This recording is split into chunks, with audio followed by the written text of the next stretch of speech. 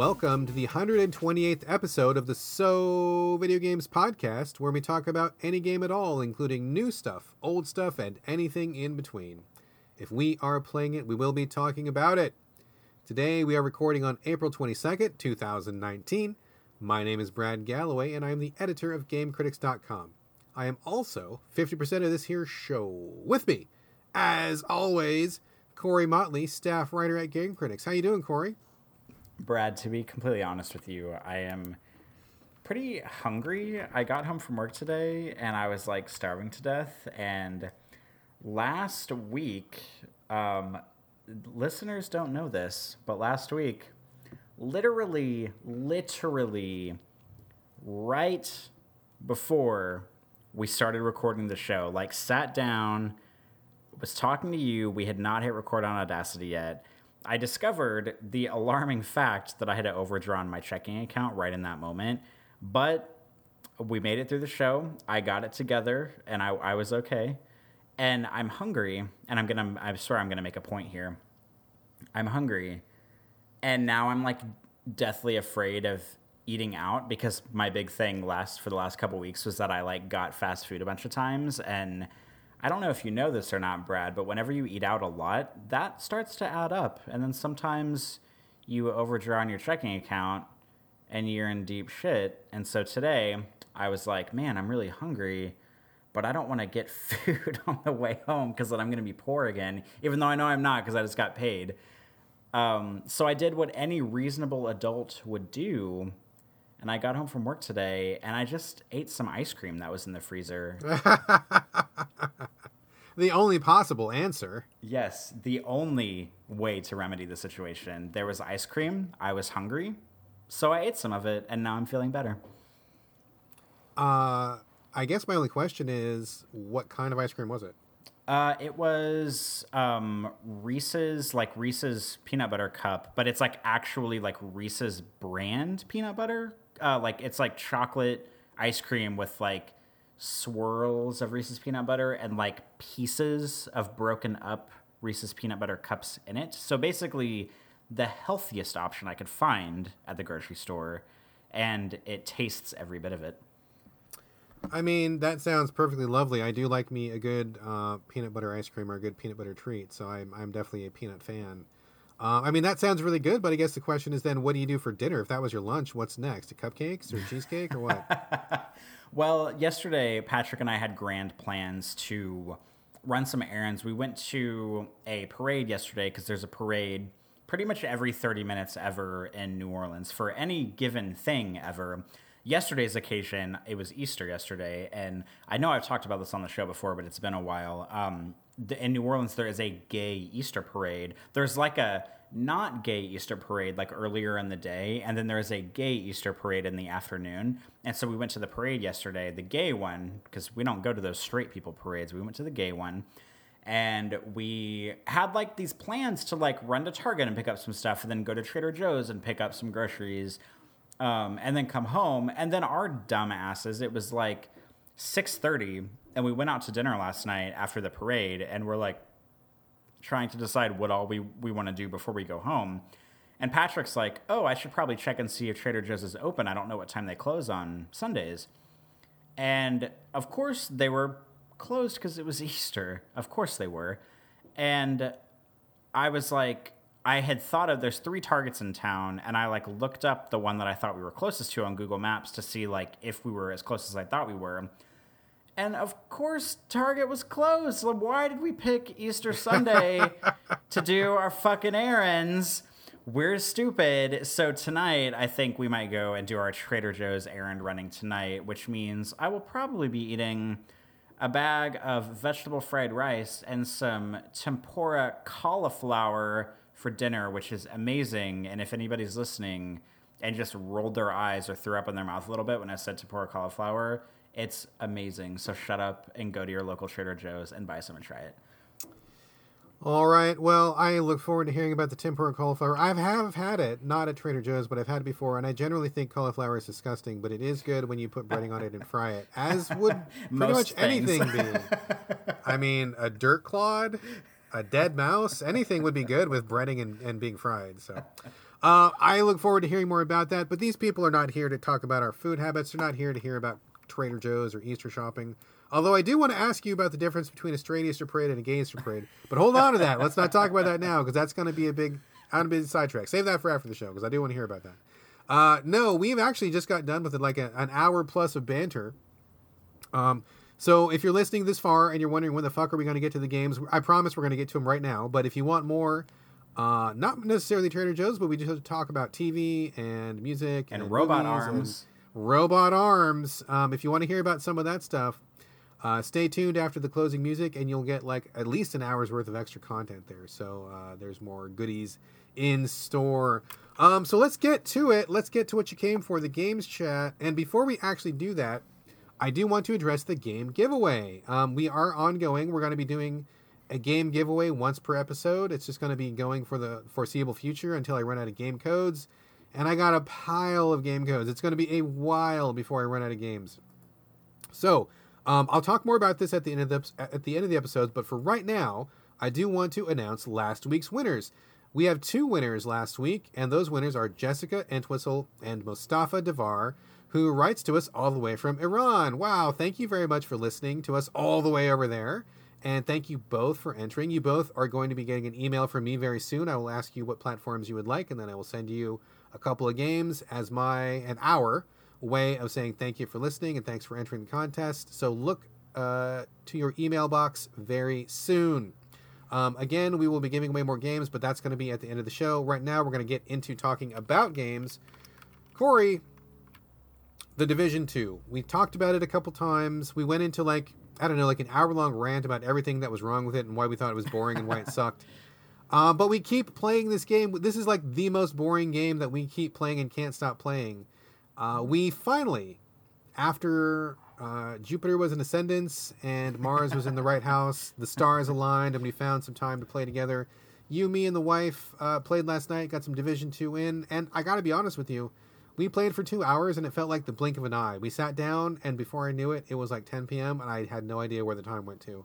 So we played some Division 2. I have some thoughts. I'm sure you have some thoughts. I want you to lead off if you would be so kind. Let's check back in with the Division 2, sir.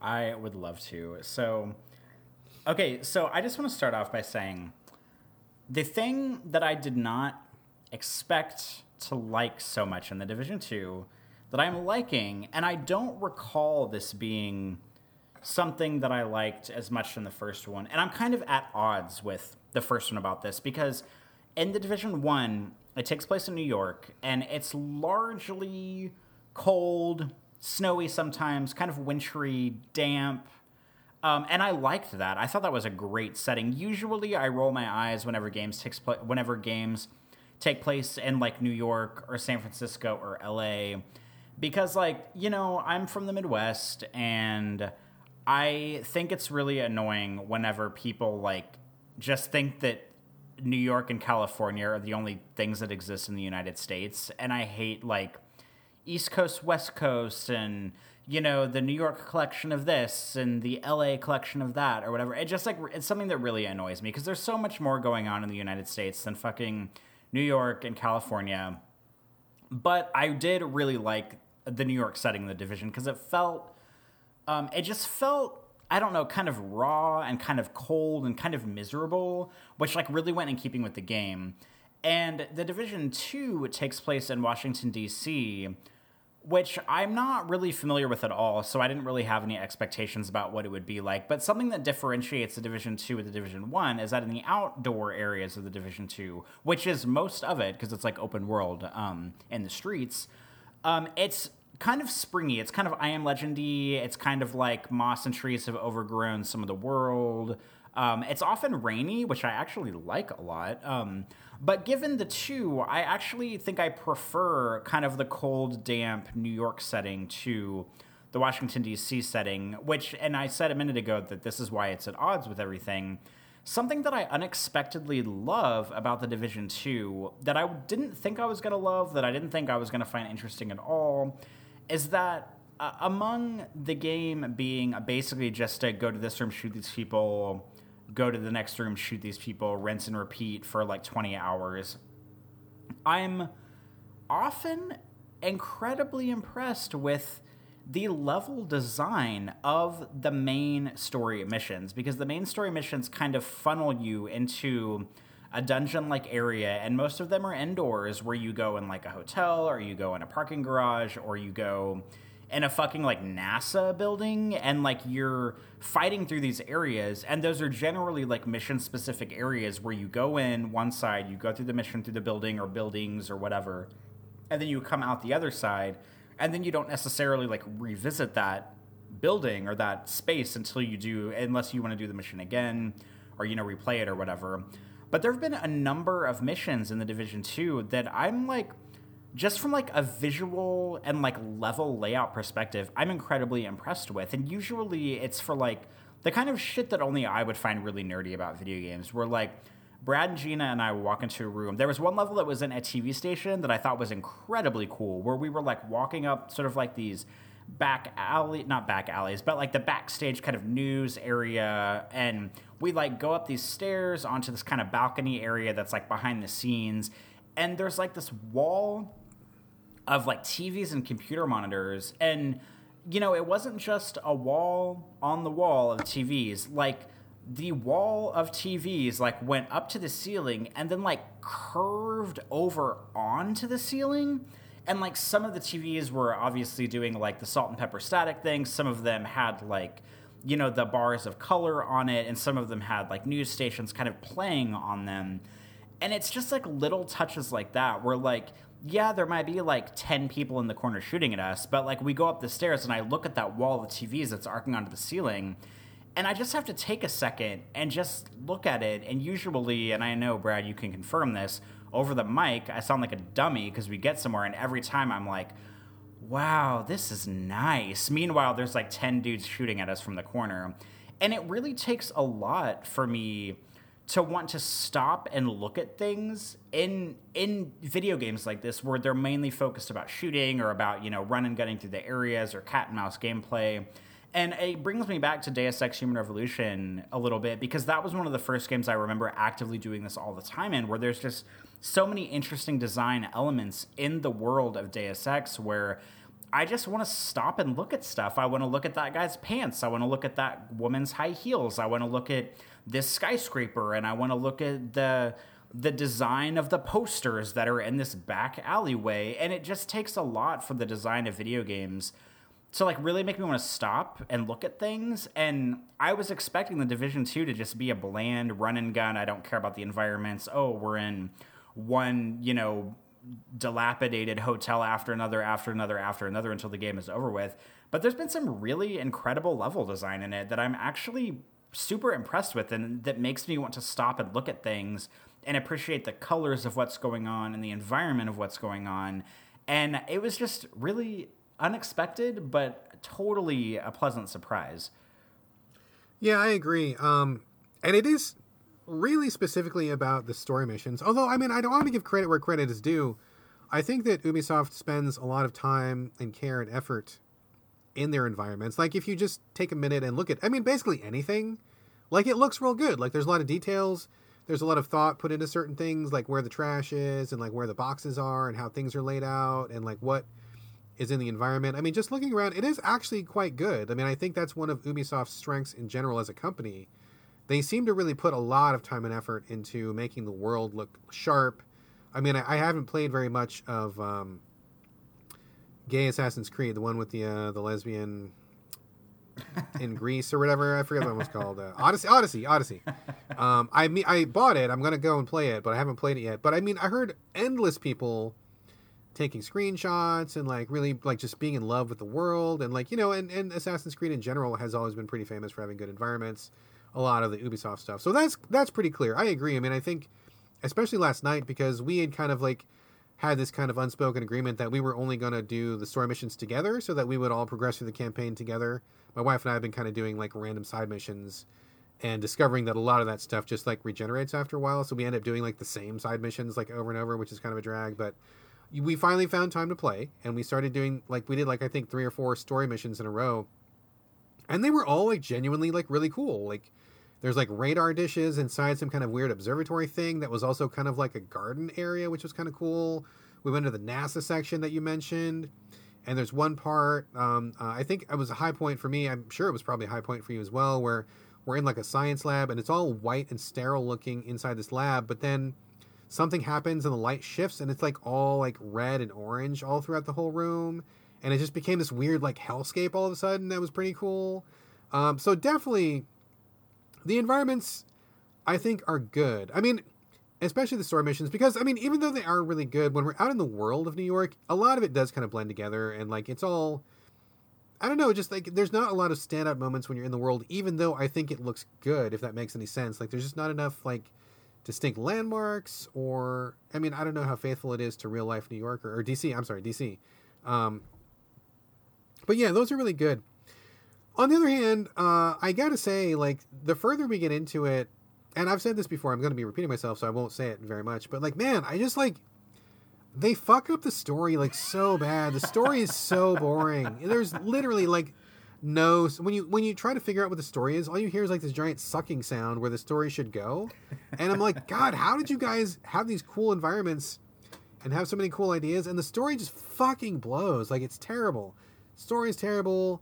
Handling of the characters is terrible. Like, your relationship as an agent to the civilians is terrible. Like, it's just like, dude, what is going on with you guys? Like, it is so...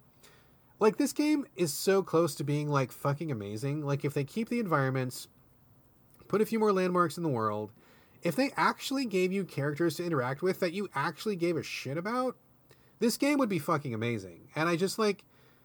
I play it and I have a good time playing it. Like the playing, and we've said this before, like the moment to moment gameplay is really fun. Like last night, you know, we're all playing. You were like in one area, I was in another area. We both like see the same bad guy. He's going after you. I get him from the back, like, and you and I converge on this guy, and just kind of like in the moment of flow, the flow of the level, like we're both coming together, teaming up. Like we kill this guy at the same time, so we're kind of like assisting each other. We come back. My wife's on another section. She's kind of holding it down. We're kind of helping each other out. Like, it's actually fun to play, like, from moment to moment. I think it's great. But, like, God, I just, like, could not give a shit about, like, any of the rest of it. And it's such a shame because if they just bumped it up a little bit, like, this would be, like, a classic, dude. I could see myself getting really deep into this. But I just don't care about anything other than how it feels to play, you know?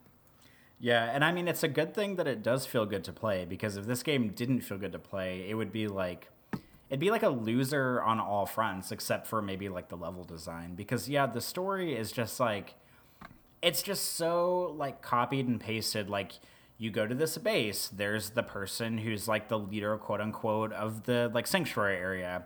They tell you to go to this place and shoot people. And like literally every mission is like the exact same thing happens to every mission. You go to a building, you shoot a bunch of people, you go to the next room and shoot a bunch of people, you go to the next room and shoot a bunch of people, you go to the next room and shoot a bunch of people, then you go to the next room and you shoot a bunch of people, and then you shoot a really tough person who's the boss, and then you exit the building. Like, that's every single literally mission. Every mission. Yes, you're correct. Absolutely.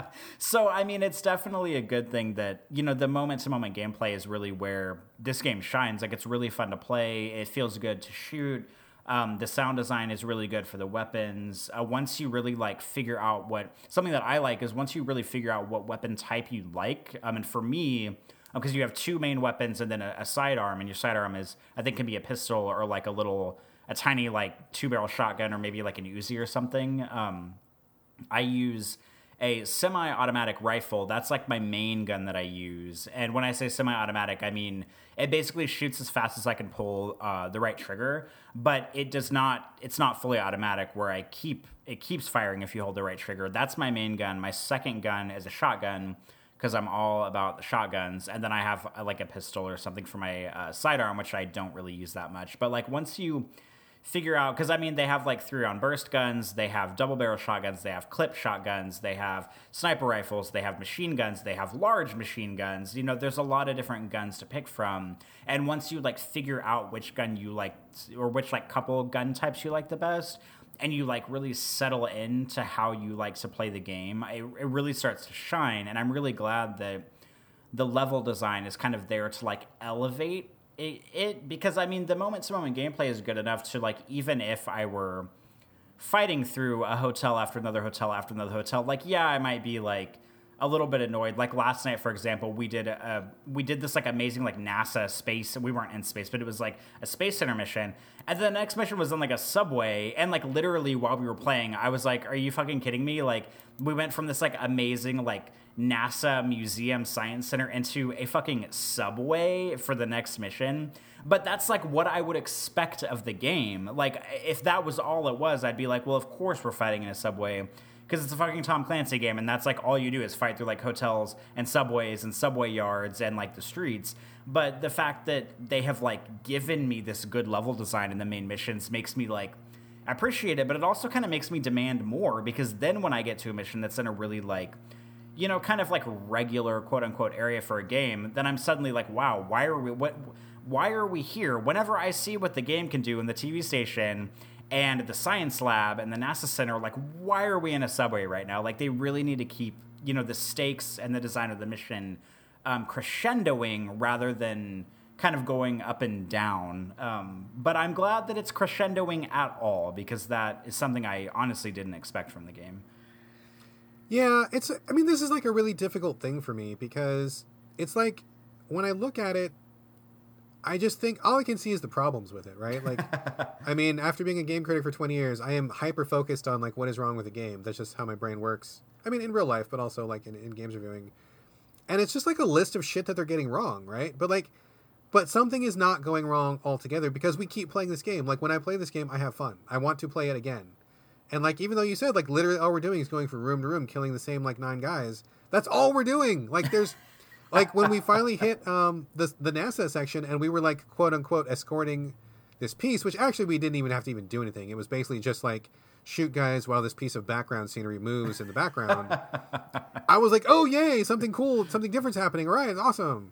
But, like, I mean, even though that's literally all we're doing is shooting the same 9 guys in room after room, something about it is really fun, and something about it keeps me coming back. But, like, I don't like the UI. Like, I don't like the systems. I don't like the upgrade systems. I don't like the story. I don't like... There's, like, so much of this game that I fucking just don't like that I think just straight up sucks. And yet, we keep playing it, and I keep enjoying it, and it is, like, breaking my brain, like, how... Like, I don't understand what it is about this, because I'm not usually the loot and shoot guy. I'm not, like, the Diablo guy who can play, like, Diablo for 3 seasons in a row because I just want better loot. Like, that doesn't usually attract me, and I'm not really drawn in by getting better guns. Like, if something feels better, cool. But I'm not, like, lusting after a specific gun, or I don't usually, like, play gun porn games where, like, the gun is the whole focus. Like, whatever, it's like a tool or, you know, a means of, interacting with the world, but it's not something that really gets me. But I just can't put my finger on why I think this game is so fun to play, despite the fact that, like, so many things are, like, bad about it. Yeah, this game's really, like, it's an anomaly, and it just makes me wish, and we both have probably said this before, but it makes me wish that, like, if, you know, I doubt anybody at Ubisoft would ever be listening to the show, and they've probably already heard this criticism a million times, like everything we've talked about, but it's just like, if they really put the time and the focus more to, like, fix the things that we have complaints about, or, like, make them better, rather than just make a copy-pasted sequel in a new city, because, like, I don't want to sound super rude about it, but that's, like, literally what it is. This game does not feel any different from the Division 1. There's not, like, new systems, there's not... You know, there's some new skills, but, like, it feels exactly the same as the first Division. Like, if they had taken this experience that is somehow mediocre and magical at the same time, and, like, really put effort into the things that we have complaints about, then, I mean, this would be, like, a 9 out of 10 for me, probably. But the fact that they just, like, have taken the existing game, put it in a new city, and have not really, like, fixed anything from the old game, or, like, made an effort to, like, make the story better, or characterize people more, or have different mission types, you know, rather than just shooting a bunch of people in a row. Like, it just, I don't know, makes me wish that they would do that. And I mean, hopefully, I'm sure they're going to make another one. I'm just keeping my fingers crossed that in the Division 3 that they will start to address those things. Like, it only makes sense that they would, because they can only, I mean, I guess Ubisoft is guilty as charged of putting out a very similar game over and over and over again, cough, cough, Assassin's Creed, cough, cough.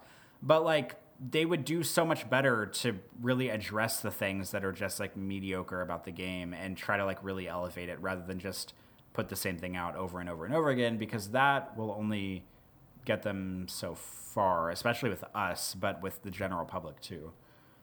Yeah, I agree. And in fact, that exact reason is why I ended up picking up a copy of Assassin's Creed Odyssey, because I was thoroughly done with Assassin's Creed. I mean, I started playing it at the beginning when it first came out. I remember before the first one ever hit and all the hype and the excitement around it and, all that stuff. But it's been going on forever. There's like a jillion in the Assassin's Creed series. And I'm over it, dude. I am so over it. Like, I just couldn't give a fuck about that. But when they talked about spending more time with the main character, specifically the female character, and that the fact that you could be queer or you could be straight, and that was going to be much more of the focus, that was enough to make me think, well, okay, cool. I know that Ubisoft nails these other aspects of a game. I know they do beautiful worlds, and I know they give you tons of content, and I know that they have lots of systems that you can engage with if you like those systems. But none of that was enough for me. But when they said that they were going to finally focus on character, that was really the turning point. So I don't know if they actually succeeded at that, but it was enough for me to pony up a couple bucks. I mean, I bought the game, which is more than I can say for the last 19 Assassin's Creed games. And I wish they would, like you said, I wish they would do the same with The Division. I wish that, I mean, I understand they have to kind of keep it going. It's kind of like a game as a service thing. It's kind of like an infinite game where they want you to keep coming back every Friday with your buddies and grind. I get that. But you could put in a good campaign. You could put in people with personality. Like, like in Destiny, I haven't played Destiny in a long time, but I heard a lot of my friends saying, oh, I like this character, or this person's at the store, or like, there's a little bit to connect to. Like, there's a bit more personality to it. And I feel like that is really the Division's biggest problem right now, is like there is just nothing to connect to other than the gameplay, which, I mean, like we've said, is actually pretty good. So good for them. That's something we can connect to. But like, I want more than that. And I feel like this game can be so much better than it is. So it's a little bit frustrating. So we'll see. Yeah, I think so. Yeah. Final thoughts, or should we move on? The last thing I want to say about this, and I cannot believe I didn't say it the first time, is that one of the first major characters you meet in the game is the sort of like head of this hotel area. Take a shot every time I've said the word hotel, if you're listening to the podcast. I know, right? Seriously. She's one of the she's like the head person at like a hotel sanctuary that you go to, like a home base area. Her name, I wish I were kidding when I say this, her name, keep in mind, she's like the second important character you meet in the game. Her character's name is Odessa Sawyer. Can we talk about this for a second? That's like naming a person Steel Gravel or like fucking, I don't even know, Napalm Justice or something. Odessa Sawyer. It's like they put like, I don't know, like stereotypical, ridiculous, like names into a hat, and they just pulled two of them out, and they were like, all right, Odessa Sawyer, here we go. And like nobody on the writing team thought that name sounded ridiculous. I mean, I guess not. I mean, I wasn't sure if it was supposed to be a callback to something. Like, she's like African American in the game, and, obviously there's themes of like, politics and freedom and all these other things that kind of come into it. Not really overtly, because the Division doesn't really, the development team made kind of a big effort of saying, oh, we're kind of apolitical, we don't have a mission statement or anything, we're just making a game. Whether that's true or not, but I was like, God, is it some kind of callback, or like, is it some kind of like Civil War sort of mention or something? Like, I wasn't sure if there was like a historical angle to that. I'm not sure. I hope there is, and if you're listening and I'm the biggest fucking dumbass on the planet for getting this wrong and it is some kind of like big callback to something, please let me know so I can feel like less of a jerk or less of an idiot about this. I just feel like her name is so stereotypically silly that I just could not believe that it's like Odessa Sawyer. Like, it's just such a ridiculous sounding name to me, but hopefully I'm wrong and it actually does like call back to something and it has some importance. It just sounds incredibly silly to me. Well, I don't have the answer to that. Hopefully somebody listening can let us know if they're kind of name checking something that we're not aware of. I mean, maybe that was like an important figure in the Civil War or something. I'm not a history buff, so I can't say, but I don't know. We'll see. But I'm sure that we will bring up The Division again. I mean, you're still working on the review, and we're going to try to get together multiple times, and we still have, it seems like still quite a bit of game to go. So I'm sure we will touch on this at some point in the future. But for now, let's move on. Corey, last week you talked about Left Alive, which was kind of the semi-catastrophic Metal Gear Solid wannabe that came from Square Enix. We didn't have a lot of good to say about it, but ironically, after we wrapped the show, I had come across a message on Twitter saying that the developers had heard a lot of the criticisms and that they had addressed some of the things that people were finding very distasteful about that game. So I forwarded that to you, and you were like, aha, let me give this one more shot before I send it back to GameFly. Did you, in fact, do that? And is the game any better after these fixes and patches? I did try it again, and for the record, it was literally like the day we recorded the last show. It was like the next day you sent me this thing, and I was like, oh man, it's a good thing I didn't put it in the mail yet because I was going to. I did play it again. So one of the big things that they patched in is they actually patched in an even easier game mode, which is kind of hilarious to me because they already had 4 difficulty settings. They had like really hard, normal, and easy. Those aren't the names of them, but that's what they mean. So they patched in an even easier mode, which, like, I don't know. I feel like if you need 5 difficulty settings, like maybe, I don't know, re-examine the way your game works. So because I was only like a half an hour in, I decided to just start the game over completely. I don't know if you can switch the difficulty level mid-game. I don't think you can. So I just went ahead and started all the way over. I started on the easiest difficulty level. Because I knew what I was doing out at the gate this time. I did not get shot down to 20% health at the very, starting 10 seconds of the game this time. I was able to run away from those enemies and get into the alleyway before they opened fire. And I am proud to announce that I did make it farther than I did the last time. I was able to get through the sewer system is where I perished last time. And I did use the Molotov cocktail again, and it actually worked this time, and I was able to get through that area. And something else that they patched in, and I don't know if they only patched this into the easiest mode or if it's like a thing in the game again, is I remember specifically talking at length last time about how the game gives you melee weapons, but it doesn't give you like an instant melee stealth kill option. You basically just like have to bludgeon people from the back of their head until they die. And the patch actually patches in. It's not a stealth kill option, like it's not a contextual stealth kill, but every enemy that I approached from behind, whenever they were on they were standing there, or they were on some kind of route, if I hit them once with the steel pipe, they would die immediately. So that was like kind of a nice thing, not having to, because the weapons break, so not having to weaken the weapon with 3 hits per stealth kill. And also something else I noticed is that I don't know exactly what the threshold for dying is in the most casual game mode, but I got shot like a decent handful of times, and my health went down maybe like 5% over the course that I was playing. So I don't think the casual mode makes you invincible, but I will say that I got shot several times and my health like barely went down at all. So that's like already looking pretty good for me. I didn't realize it at the time, but because I didn't make it this far, but the game actually does I think it does like a dual chapter thing where it has 2 lead characters. You play as the male character for the first chapter, and then I got to the second chapter, and you take over as a female character, and she's like a cop who used to be ex-military, and she is like sort of going into this to like a city area, and it kind of still employs the same kind of stealth thing, and there's like hot zones and cool zones of the city, and I think her story focuses a little bit more on like escorting survivors to like safe zones, and I haven't actually played, I've only played about 20 minutes of her opening mission, so I haven't actually like really, like dig deep into her stuff. But I did make it that far, so that's good news. I have not died. I kind of have more of a grasp on like the game's systems, and the fact that it's easier is making the game a little bit better.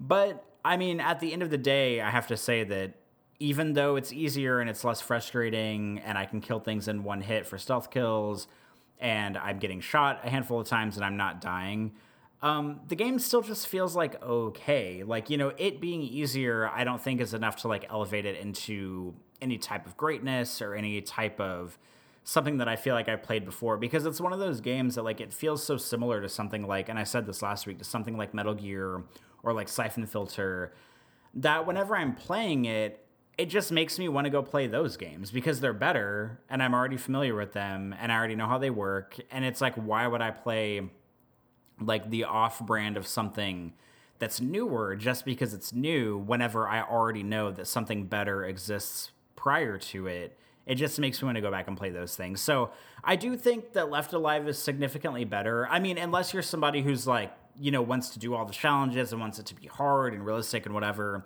then I mean, hey, maybe this is good for you. But if you're someone like me who started the game on the easiest difficulty level and still got shot to death in like 5 seconds, the even easier difficulty level, which is called casual, I believe, is pretty great because you get more ammo, you can get shot more, and you don't die as easily. The enemies, I think, are weaker and less alert, so it can definitely like make the game a lot easier to play. But I'm just not convinced that it being easier makes it any better. It makes it less frustrating, but I don't think it really makes the game itself any better. Fair enough.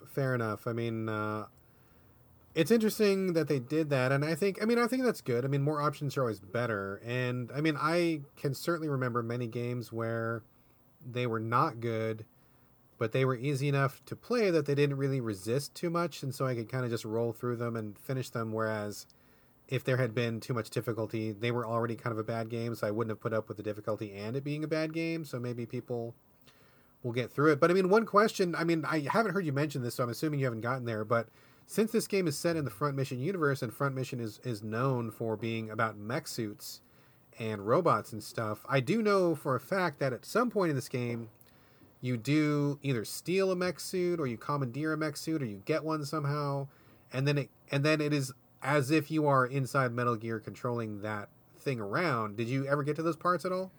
At the end of the very first mission, there is a section where there is a mech that's broken down, and you get into the cockpit and you shoot its like machine gun and its shoulder missiles and stuff.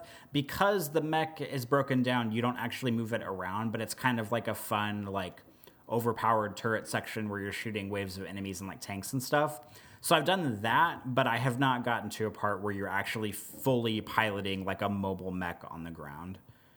Okay, I was just wondering if that part, if you had gotten to it, like, would that part be interesting? I mean, I think it's probably they're relying on the Front Mission hook to kind of differentiate itself even more from Metal Gear, because, I mean, I think you can have, like, little robot buddies or something, or little, like, gun turrets and stuff. When I played Metal Gear Survive, and I think I saw something like that in Metal Gear Solid 5, but I mean, as far as I know, you never really took control of, like, a big-on, full... I mean, there was, like, one battle where you're, like, controlled Metal Gear, right? Like, was that Metal Gear... whatever. Anyway, I think maybe one point in the whole series, but it's not a mech series, whereas this one is primarily a mech series, so I was just wondering if that part might have saved it for you, or if it was interesting or good, but if you haven't gotten there yet, I guess you don't know the answer. It's true. All right. Well, there is our Left Alive update. Seems like it's not good enough for you to continue, is my guess. Yeah, that's probably... I haven't mailed it back to Gamefly yet, but I need to. But I don't really anticipate playing this anymore. Okay, that's kind of what it sounded like, so no big deal. Let's move on real quick. Let me take over for a minute here. Just a quick update on Sekiro, however you want to pronounce that. Talked about it last episode. The new third-person action game from FromSoft, the makers of Dark Souls. Everybody knows this already. Putting more time into it. I'm probably maybe... I've got to be at least 15 hours into it by now, at least, if not more.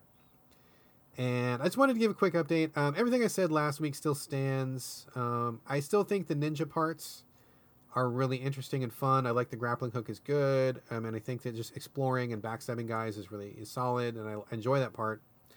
But I got to a couple bosses where it was just really frustrating. And I've talked to a number of people since getting frustrated. I was kind of asking for tips and seeing how people got through it and so forth and so on. And I'm just really convinced. I mean, I said this last episode, but I am like double convinced that it's all just about reaction times. I was talking to a friend of mine, William. Hey, William, if you're listening, hello. And he was saying that his son had finished the entire game, and his son was like 11. And I'm like, holy shit. Like, I mean, FromSoft is famous for having difficult games, you know? And if an 11-year-old can whip through this, I mean, 11-year-olds have really fucking fast reflexes, dude. Have you ever tried to play a first-person shooter with 11-year-old? They kick your ass. Like, they're faster than you. Just straight up faster. Biologically faster, you know? Same thing with some other people that I talked to who I am older than all of them. It seemed like people who were like dudes in their 20s that I know had no problem, or at least were able to manage it and weren't really complaining about it too much. And people like me who are in their 40s or maybe who had other issues going on, just really tired all the time or don't have a lot of time to practice or whatever, we're having a lot of difficulty with it because a lot of these bosses just kind of boil down to being really rapid fire QTEs, or like as Gene Park, friend Gene Park, said on Twitter, they're kind of like rock paper scissors bosses, and if you're not fast enough with your reaction times, you can't see if they're throwing a rock, a paper, or scissors, and so it kind of just comes down to luck of the draw, which is not a good way to fight a boss. So I don't know what I'm going to do. FromSoft just put out a balance patch. Everybody was like, oh, balance patch. Oh, what happened? You know, because of all the discourse that's going on. The discourse in capital letters. And I looked it over. It didn't really seem to me like anything that would really address the problems that anybody had. It was like, oh, this one enemy drops this item more frequently, and this other item poisons like 1% faster. I mean, it seemed like really minor stuff. Like none of it was really like, now there's an easy mode or anything like that. So I don't know. I mean, I'm still playing it, and I don't want to say that I'm like hate playing it. Like, I don't think it's a hate play, not yet anyway.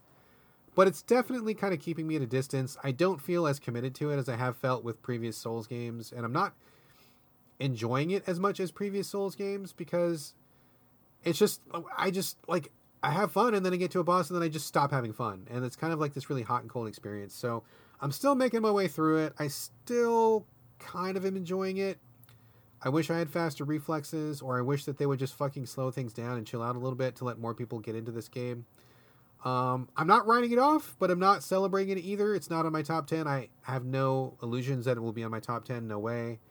But hopefully I'll be able to finish it. I want to at least finish it.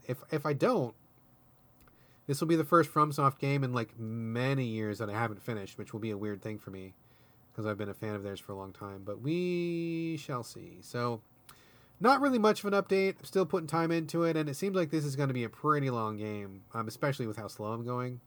So I will definitely not talk about it every single episode, but I just had to talk about something, and that's what I put a lot of time into this week. So there is my update on Sekiro, whatever.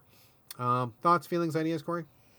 Last week I had a galactic turnaround on thinking that I never ever wanted to play this game, and then we talked a little bit more about it, and then I decided that, hey, maybe I do want to play this game. And like the stuff that you're saying right now is basically the reasons why I don't think I would like this game. Like, I'm definitely still like pretty interested. Like, I will gamefly it and I will give it a shot. But just like knowing what you say about like, you know, the game itself, and like I trust your judgment on it, and you're definitely more in tune with like these kinds of games and with From Software than I am. I just like I just feel like I'm not gonna like this, but I will. Oh, woe is me, I'll take one for the team and try this game that I rent for a week or something. But I just like feel like I'm not going to like it. But I'm still committed to trying. A week ago, I was not committed to trying at all. But then I came out of the show committed. And then you come back to the show this week and you say a bunch of mean things about it. But I'm still committed to trying.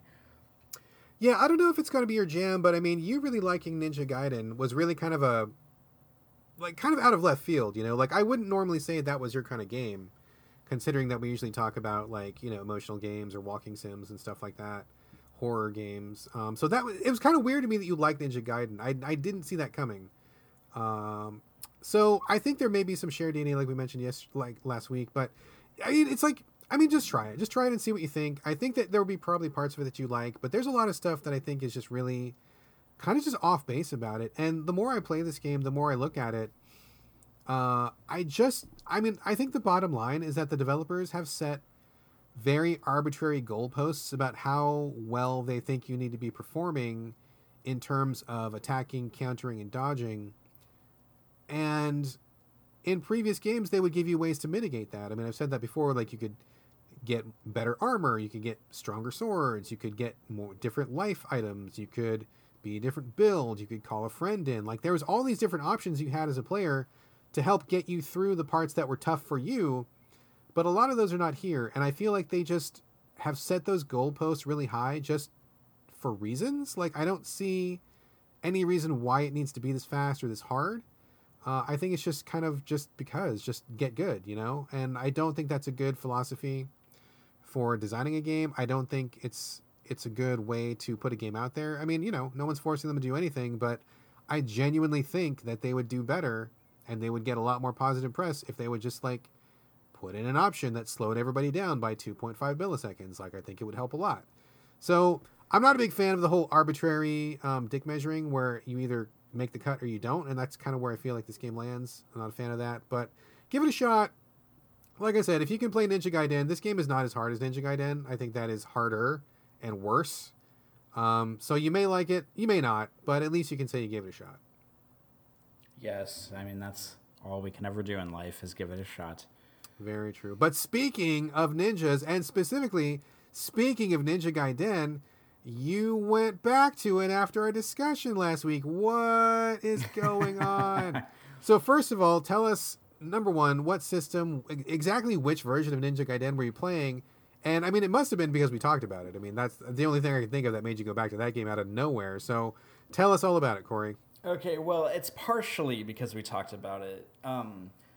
I noticed that on the Twitters, I don't remember if it was Xbox or if it was Major Nelson or if it was whoever posting about it, but they made Ninja Gaiden 2, which was an Xbox 360 game, backwards compatible on the Xbox One.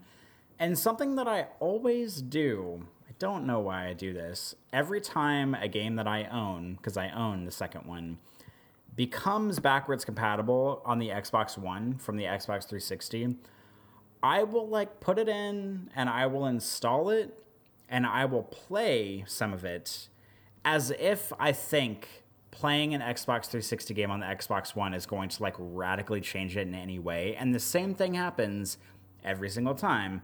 I put the game in, I install it, I pick up the controller, I turn it on, I play about a half an hour of the game, and I say, yeah, this is exactly the way that I remember it, and I played enough. It's not magically different in any way, so I'll just turn it off now. And that's like, I do this with so many games. I don't know. I mean, at least like on the flip side, the Xbox One X, which is like the newer, faster, better, like 4K capable Xbox, some Xbox 360 backwards compatible games have been like super 4K up-resed on the Xbox One X, which is something I'm actually pretty interested in because, to be frank, games being prettier is a reason for me to play them. Like, I'm not going to lie about that. That's why sometimes I'll play games on PC that I have played on console before because they generally look better on PC, or at least on my PC.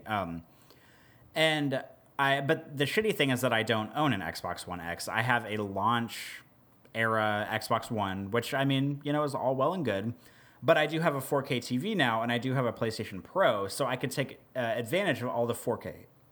Oh, excuse me. That was LaCroix burp. All of the 4K stuff on the PlayStation 4 Pro, but I can't, like, I don't get any extra, like, capabilities of games on the Xbox One with the 4K TV because they only do that stuff on the Xbox One X, which is a little bit sad, but I mean, here we are. I'm not going to buy an Xbox One X, so just to play Splinter Cell Blacklist in 4K, I'm not really concerned about that. So, but I did, kind of around the same time we were talking about Sekiro and Ninja Gaiden last week, they announced that the second one was backwards compatible on the Xbox One now. So I did the same thing I always do. I put it in, I installed it, I played it. But it was just kind of timely in the fact that we've been talking about it. And I played, I think, about 3 missions, the 3 opening missions. And I mean, like, I feel like I don't really have a lot to say. I mean, it still feels as good as I remember it feeling. It's incredibly silly. I don't know if I said this last time. I don't know if people already know this. The Ninja Gaiden games are so silly. Like, literally, the first thing that happens in the second one is, I can't even remember her name right now. I think it's Rachel. No, I think Rachel is the demon hunter. There's a woman, Sonia. I don't know what her name is. She's, like, in one of the shops that you shop at. How much more dumb can I make this story? She's, like, there's, like, an old guy who runs these shops, and it's kind of like an upgrade center in the game. and she's like in one of his shops in like Tokyo or something, and like asking the shop owner about where Ryu Hayabusa is, and Ryu is the main character. And it's just like such like a stereotypical like silly Japanese depiction of like a white woman, because she's like this white girl. She allegedly works for the CIA. She's wearing like basically like a leather S&M outfit. It's like a leather leotard. Her breasts are like double H's, and of course they're perfectly round with no sag in sight. They're perky and held up. They're in this like ridiculous leather outfit that's like unzipped almost down to her belly button. It's just like, is that standard CIA issue uniform? I find that hard to believe, but it's basically just like big titty ninja action, and it's just like incredibly silly. But obviously I don't come to Ninja Gaiden for the stories, because they're dumb. They're about ninjas and demons taking over the earth, and you have to cut all their heads off and win, and that's the end of the game. But the game basically feels as good as I remember it. It's quick, it's fast, it's hard, but not super hard yet. I know it'll get harder later, but I just feel like I can keep up with it in a way. Something that I really like about Ninja Gaiden 2, that the first one / Black, which was kind of like a remake of the first one on Xbox, kind of lacked, is that there's a big variation in weapons in the second one, but you have to kind of collect them over the course of the game, because you start with your dragon sword, and then in the middle of the first mission you get the lunar staff, and then you get like double dragon swords, and then you get like the big scythe that's kind of like your slow heavy weapon. You get like the claws after a while, where you have like 2 claws on your hands and 2 claws on your feet. They're like talons that you can fight with. And I just really like the variation of weapons. And it gets better as you get later in the game, because you get more. And you can like pretty much switch like more or less on the fly of what you're using. And I just appreciate like the different weapon types and being able to use them. It's a lot better than being stuck with like 1 or 2 swords over the course of the game.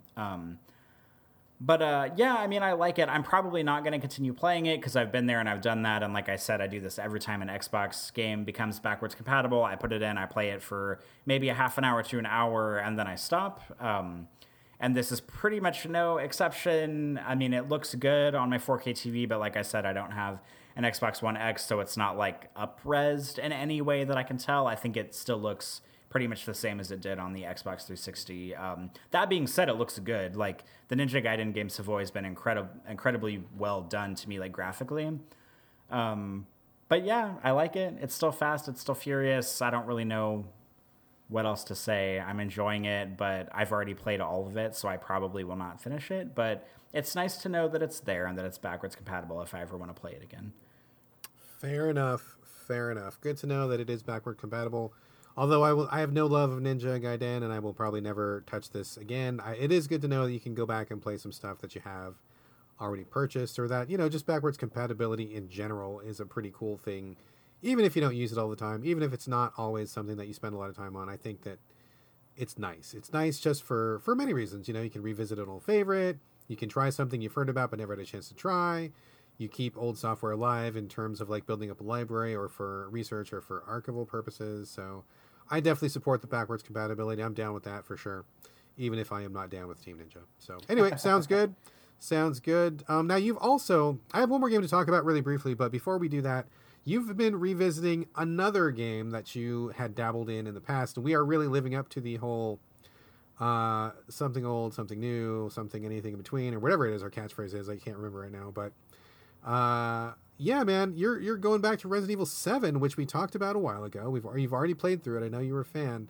What made you get back into that? Where did you dig that out of?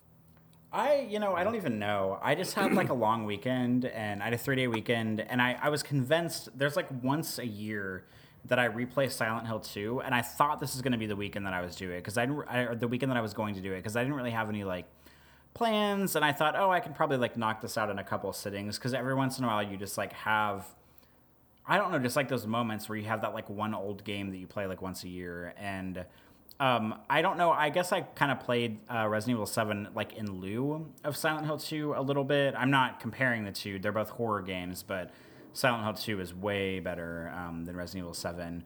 But I just kind of remembered that I had it, and remembered that I had the there's a a DLC where you play as Chris Redfield called Not a Hero that came out about maybe 6 months after the game came out. And I've already played it before. I've actually talked about it on the show before. I think it's a very good DLC.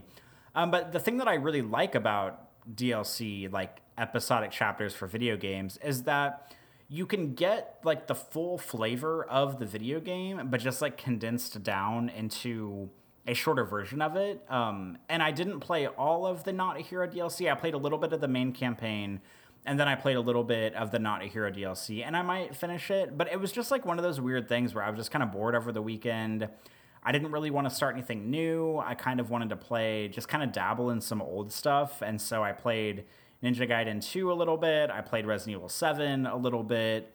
I also played, which will come as a surprise to nobody, Deus Ex Human Revolution on the PC a little bit, which I told Brad that I played, and he very rudely left it off of the script because he doesn't want to hear me talk about it for the 600th time. And you worked it in anyway. You brought it up anyway. You got it in.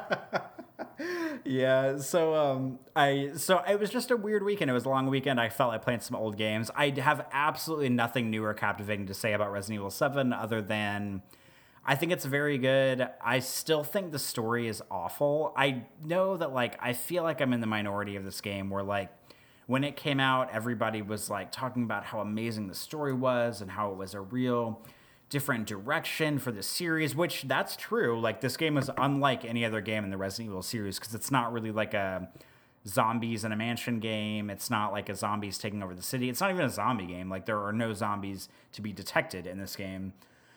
But the story is just dumb. Like, I don't want to, like, rehash all of it. I've talked about it on the show probably more than once. I've written a big old second opinion review on Game Critics. If you're new to the show and you're wondering why I think the game's story is garbage, please just look it up on Game Critics. I wrote a big thing about it. I just think the story's really stupid.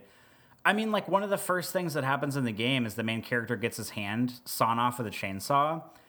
And then, like, it gets, like, stapled back on. And, like, the people who live in this, like, family put this, like, magic, I don't know, like, juice on your hand. And it, like, makes your hand, like, go back on. But he still has the staples in it. And there's still, like, a cut.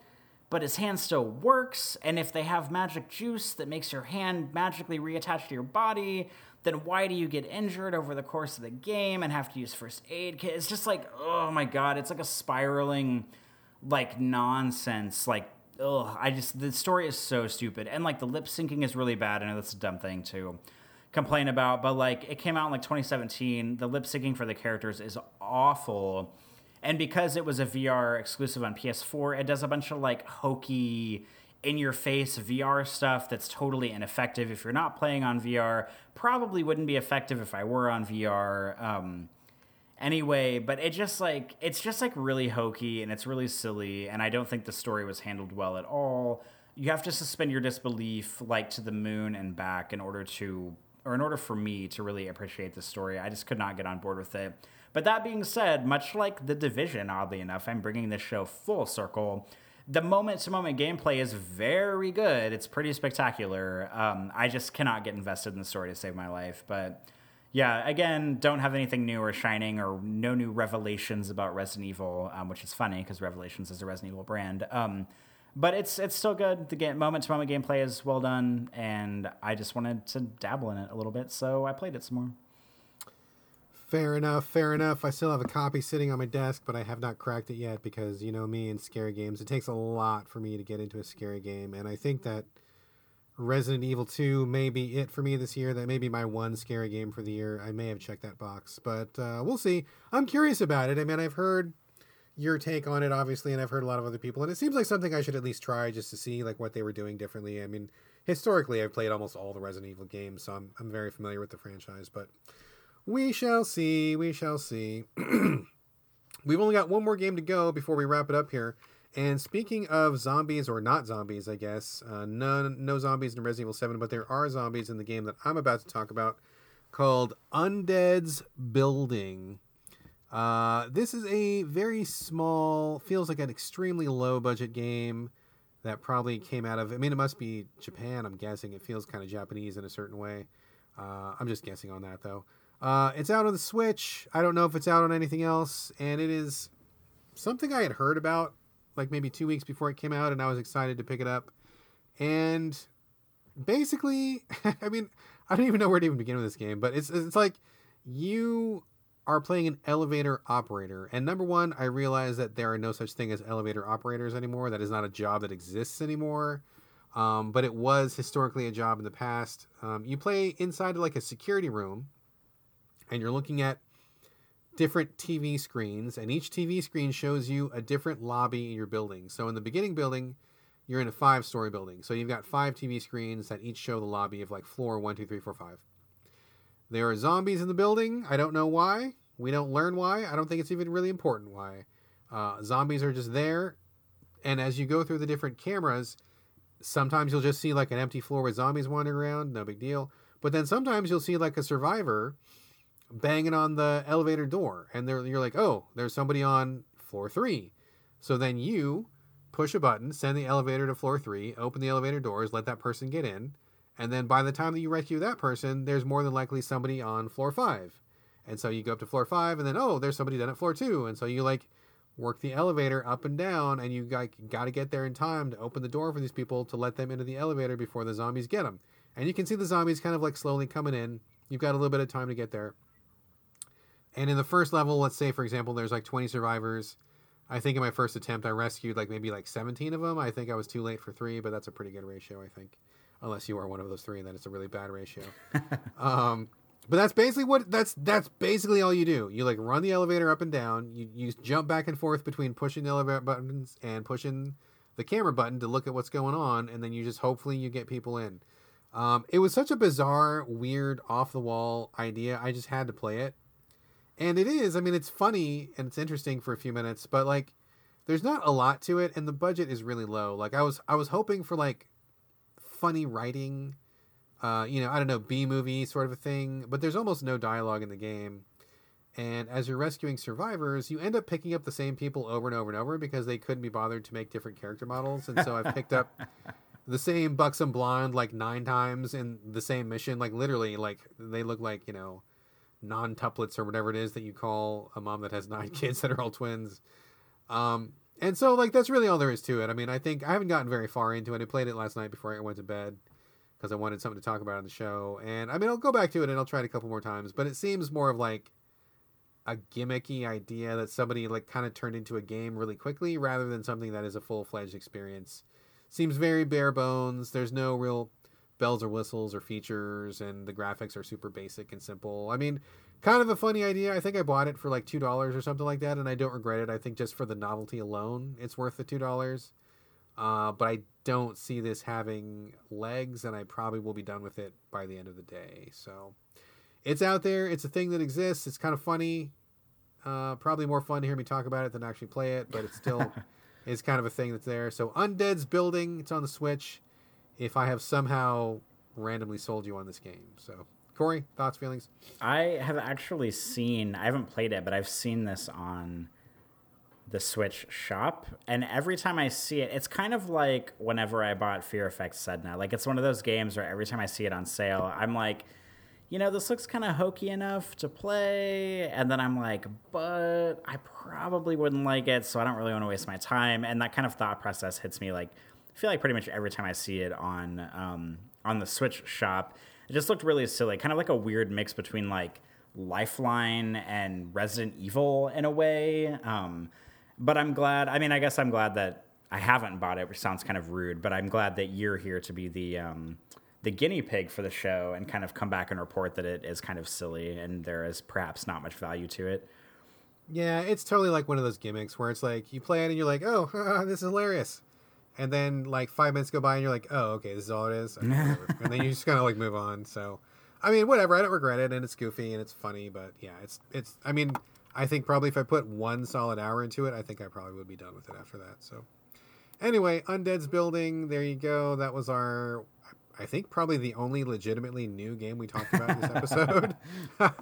This has been kind of a dabbling episode for So Video Games, but we tell you up front, like I said earlier, it's old stuff, new stuff, anything in between, and that really lived we walked our talk. We lived our life. We proved that motto to be true this episode. But now we are at the end of another show. Thank you all very much for listening, folks. We will be back next week with another episode. But before we wrap up, we are giving away more games. That is the thing that is going to continue. That is the thing that is now happening for the foreseeable future. I'm not going to announce exactly the titles that are up for grabs, but you will get at least 3 separate PC games. But I will say the platform. It's going to be PC this week. So if you are listening to the show and you feel like you need 3 more PC games in your life, enter. Just email us if you want a chance to win. Your odds are really good. And if you win, I will send you 3 PC games of my choosing. How do you enter? Same way you send us your comments, thoughts, feedback, ideas, and anything else. Hit us up, sovideogamespodcast@gmail.com. Tell us that you want to win 3 free PC games, or if you want to share your thoughts, one email address does it all. Aside from that, you can also post comments for us at gamecritics.com after the show goes up. We are on Twitter as a show collectively at SoVideoGames, but you can reach us individually. I am on Twitter and Instagram, BradGallaway, all A's, no O's. Corey, where are you on social media? I am also found on Twitter and Instagram.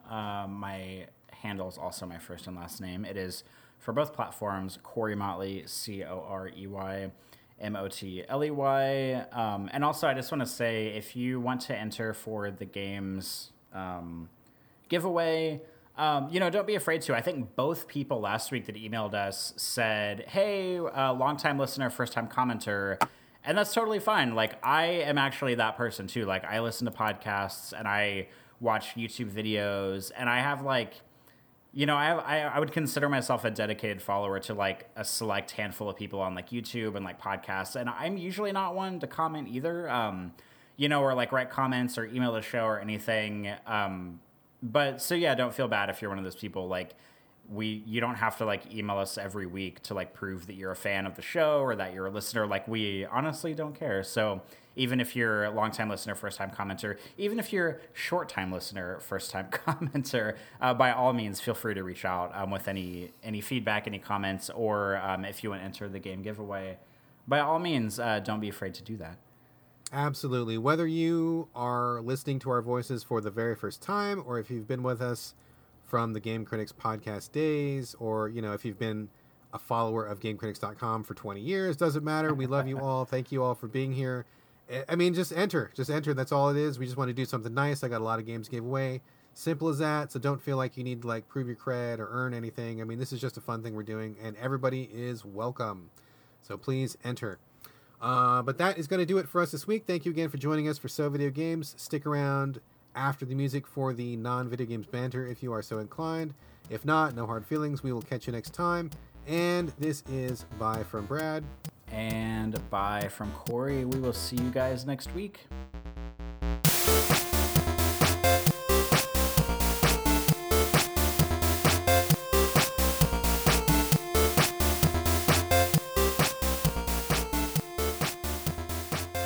Yeah, it's ridiculous, dude. I am freezing. It is fucking April 22nd. It is almost May, and I am, like, my feet are, like, ice cold right now, and I'm wearing this sweater, and I'm, like, the sweater's kind of keeping me warm. Hands are freezing. Tip of my nose is cold. It's like I'm standing outside in fucking December. It's ridiculous. Do you want me to tell you how warm it is in New Orleans right now? Is it above 90? No, absolutely not. No. Oh, how warm is it? 78 degrees. I mean, that's super balmy, dude. That sounds pretty comfortable, man. Like, I'd be out in shorts in 78 degrees, man. What are you wearing right now? What are you wearing, Corey? Well, I've already, because I got home from work, so I've already, like, transitioned into, like, loungewear for the day, which might be, I might go run some errands later, but right now I'm wearing a white t-shirt, V-neck t-shirt, which I wore under my dress shirt at work today, and I'm wearing, like, I call them sweat pant shorts, but really they're just sweat shorts, if you will. Sweat shorts. That sounds cozy and comfortable. And are you at a comfortable body temperature? Like, do you feel comfortable in your environment? Yeah, we have the AC on right now, and it was set to either 73 or 72, and I actually turned it up a degree whenever I came in here to Oh my God. to record because I was a little bit cold in my 73-degree house right now. How sad for me, right? Jesus. Yeah, I don't, global warming's not a thing, I guess. I don't know. It's not real. According to the Republicans, it's not a real thing. Oh my God. But, yeah, I mean, I got a pile of dead bees in my front yard and I'm freezing my ass off in the middle of fucking April. So I think that maybe it is a thing. But anyway, I have, we have kind of been off track the last couple of weeks, dude, with like short shows and real, erratic shows, and haven't been following our usual routine. But today I think is going to be a good usual routine. I have multiple banter topics. I'm assuming you probably do too. I think I have some things. Have you brought that little notebook around with you to like write down banter topics throughout the week yet? I have not, but I have a little bit of TV and a little bit of life stuff, and I think I'm perhaps adequately prepared. All right, what do you want to do first? You go first. Do you want to talk about life? You want to talk about TV? Let's talk about life for a second. This really isn't, I say life, but it's not really like, I'm not like moving or, got a new job or anything. I want to talk about, so every once in a while, this is actually a story about Patrick. Every once in a while, and I say every once in a while, and I mean like, this has happened like twice in the past like 5 years, so I pretend like it happens every month, but let's just, for the sake of storytelling, let's say every once in a while, he'll do this thing where he'll like buy something that's kind of expensive and kind of silly, and it's usually like technology based. And the first example of this was a few years ago. He bought, I think it was on Kickstarter. I think he kickstarted it or paid for the Kickstarter of this like. And forgive me if I've talked about this on the show before. Please just tell me that I have. But he bought this like robot arm thing. What? No, you've never talked about this. I would remember Patrick's robot arm. Did he lose a real arm? Did he have an amputation? I realized as soon as I said that what I said is not really what I meant, but it's like, so it's not like an arm. It's not like a prosthetic arm or like a robot arm in that regard. It's like, it's kind of like it's like a robot arm you like set on a table. It has like a base and it has like. Oh, I know. Like, okay, wait. Go to Google and look up Armatron. Does it look like that? Armatron. Hold on. Let me Google this real quick. I know, this is super exciting podcasting. We're going to bring visuals into this. Sorry, folks, but we got to get clear. Got to get clear on Patrick's robot arm. Armatron is a brand of watch. What are you talking about? No, it's a toy from the 80s. Oh, what am I supposed to type in? ARMA. 80s toy. Yeah, like robot toy or something. Oh my God. Robot toy, enter. I mean, if you took like an Armatron, but it looked like it was actually made for adults and computers and not for like small children, like it's not far off. It's like, it has like a base and it has like arm pieces and it has like different joints that it can move at. I'm sure if I could like find it on Kickstarter or something and send it to you, but it's it's like a legitimate thing. Like it's like an actual robot arm. And like his whole thing was, because he's like kind of into like programming every once in a while, and he has a Raspberry Pi, which is one of those like little computer things. You know what that is? Yeah. So, and at a certain point, like every once in a while, he'll get into this thing where like he even like thought about like using his Raspberry Pi at a certain point to like program, like to like I'm not gonna get this right, but like build some kind of contraption where he could like have it like next to one of the vents in one of the bedrooms, and it could like he could like program it so it would like open and close the vent at certain times on its own. It's just like little things like that. But he bought a robot arm like a few years ago, and he like had this idea like, oh well, I can use the Raspberry Pi and I can use the computer and I can use the robot arm, and he could just like I don't even know what he wanted to do with it, like make it do things or program it to like I don't know. It's like that woman on the internet that builds the bad robots. Like it's like her. Oh wait, things. I don't even know what you're even talking about. What is this? Oh, is this a porn thing? I cannot. No. It's not a porn thing at all. She's like this female engineer from like Sweden or something, and she's hilarious. And she recently just had like a brain tumor removed, and it was like a big thing. I cannot remember her name, and it pisses me off because I follow her on Twitter, and she's so funny. But if you just like get on YouTube and search like "bad robot woman" or something, I mean, hopefully that won't return a bunch of porn hits. But I think that will return a bunch of porn hits. But she's really funny, and she builds like really stupid robots, like where she'll like build a robot that's supposed to like feed her cereal, and she's like sitting at her desk reading a book, and the robot arm like hits her in the face with the spoon or something. It's like, it's hilarious. She does like really funny stuff, and like his robot arm is kind of similar to that in the sense that you can like kind of program it to do whatever you want. But I'm getting off on a tangent because the story is not actually about the robot arm, and I'm like digging this tangent, dude. This is a rich tangent. I'm loving this. Like, I don't know how I could sneak by thinking I could just mention robot arm and then move on to the next topic. Yeah, that was poor judgment on your part. You knew we were going to spend a half an hour on this, regardless. But I mean, the long story short about the robot arm is that he basically bought it and like assembled it and then like did nothing with it. Like he didn't really like program it. He didn't really do anything. So it's been like sitting in a cabinet. So every time he like talks about buying something expensive, it's like the one thing that I'll never let go. And I'll be like, oh, like the robot arm you bought? And, you know, because I like know he's never going to do anything with it. So the new thing that he bought that's like I don't know, like a big technological marvel or whatever, he bought a 3D printer for the house. Oh, okay. All right. So, yeah. And so he'd been like researching them for a long time, and he like wanted to buy one. And I don't know where he bought it from. I don't know if there's some like 3D printing like catalog, or I really don't know. I know he ordered it online and it came in the mail. So he bought a 3D printer, and to his credit, when he was doing his master's program, he took a class that was about 3D printing at the University of Missouri. So, like, he actually has, like, a small background in, like, 3D printing programming. He didn't, like, totally come to it, like, completely new.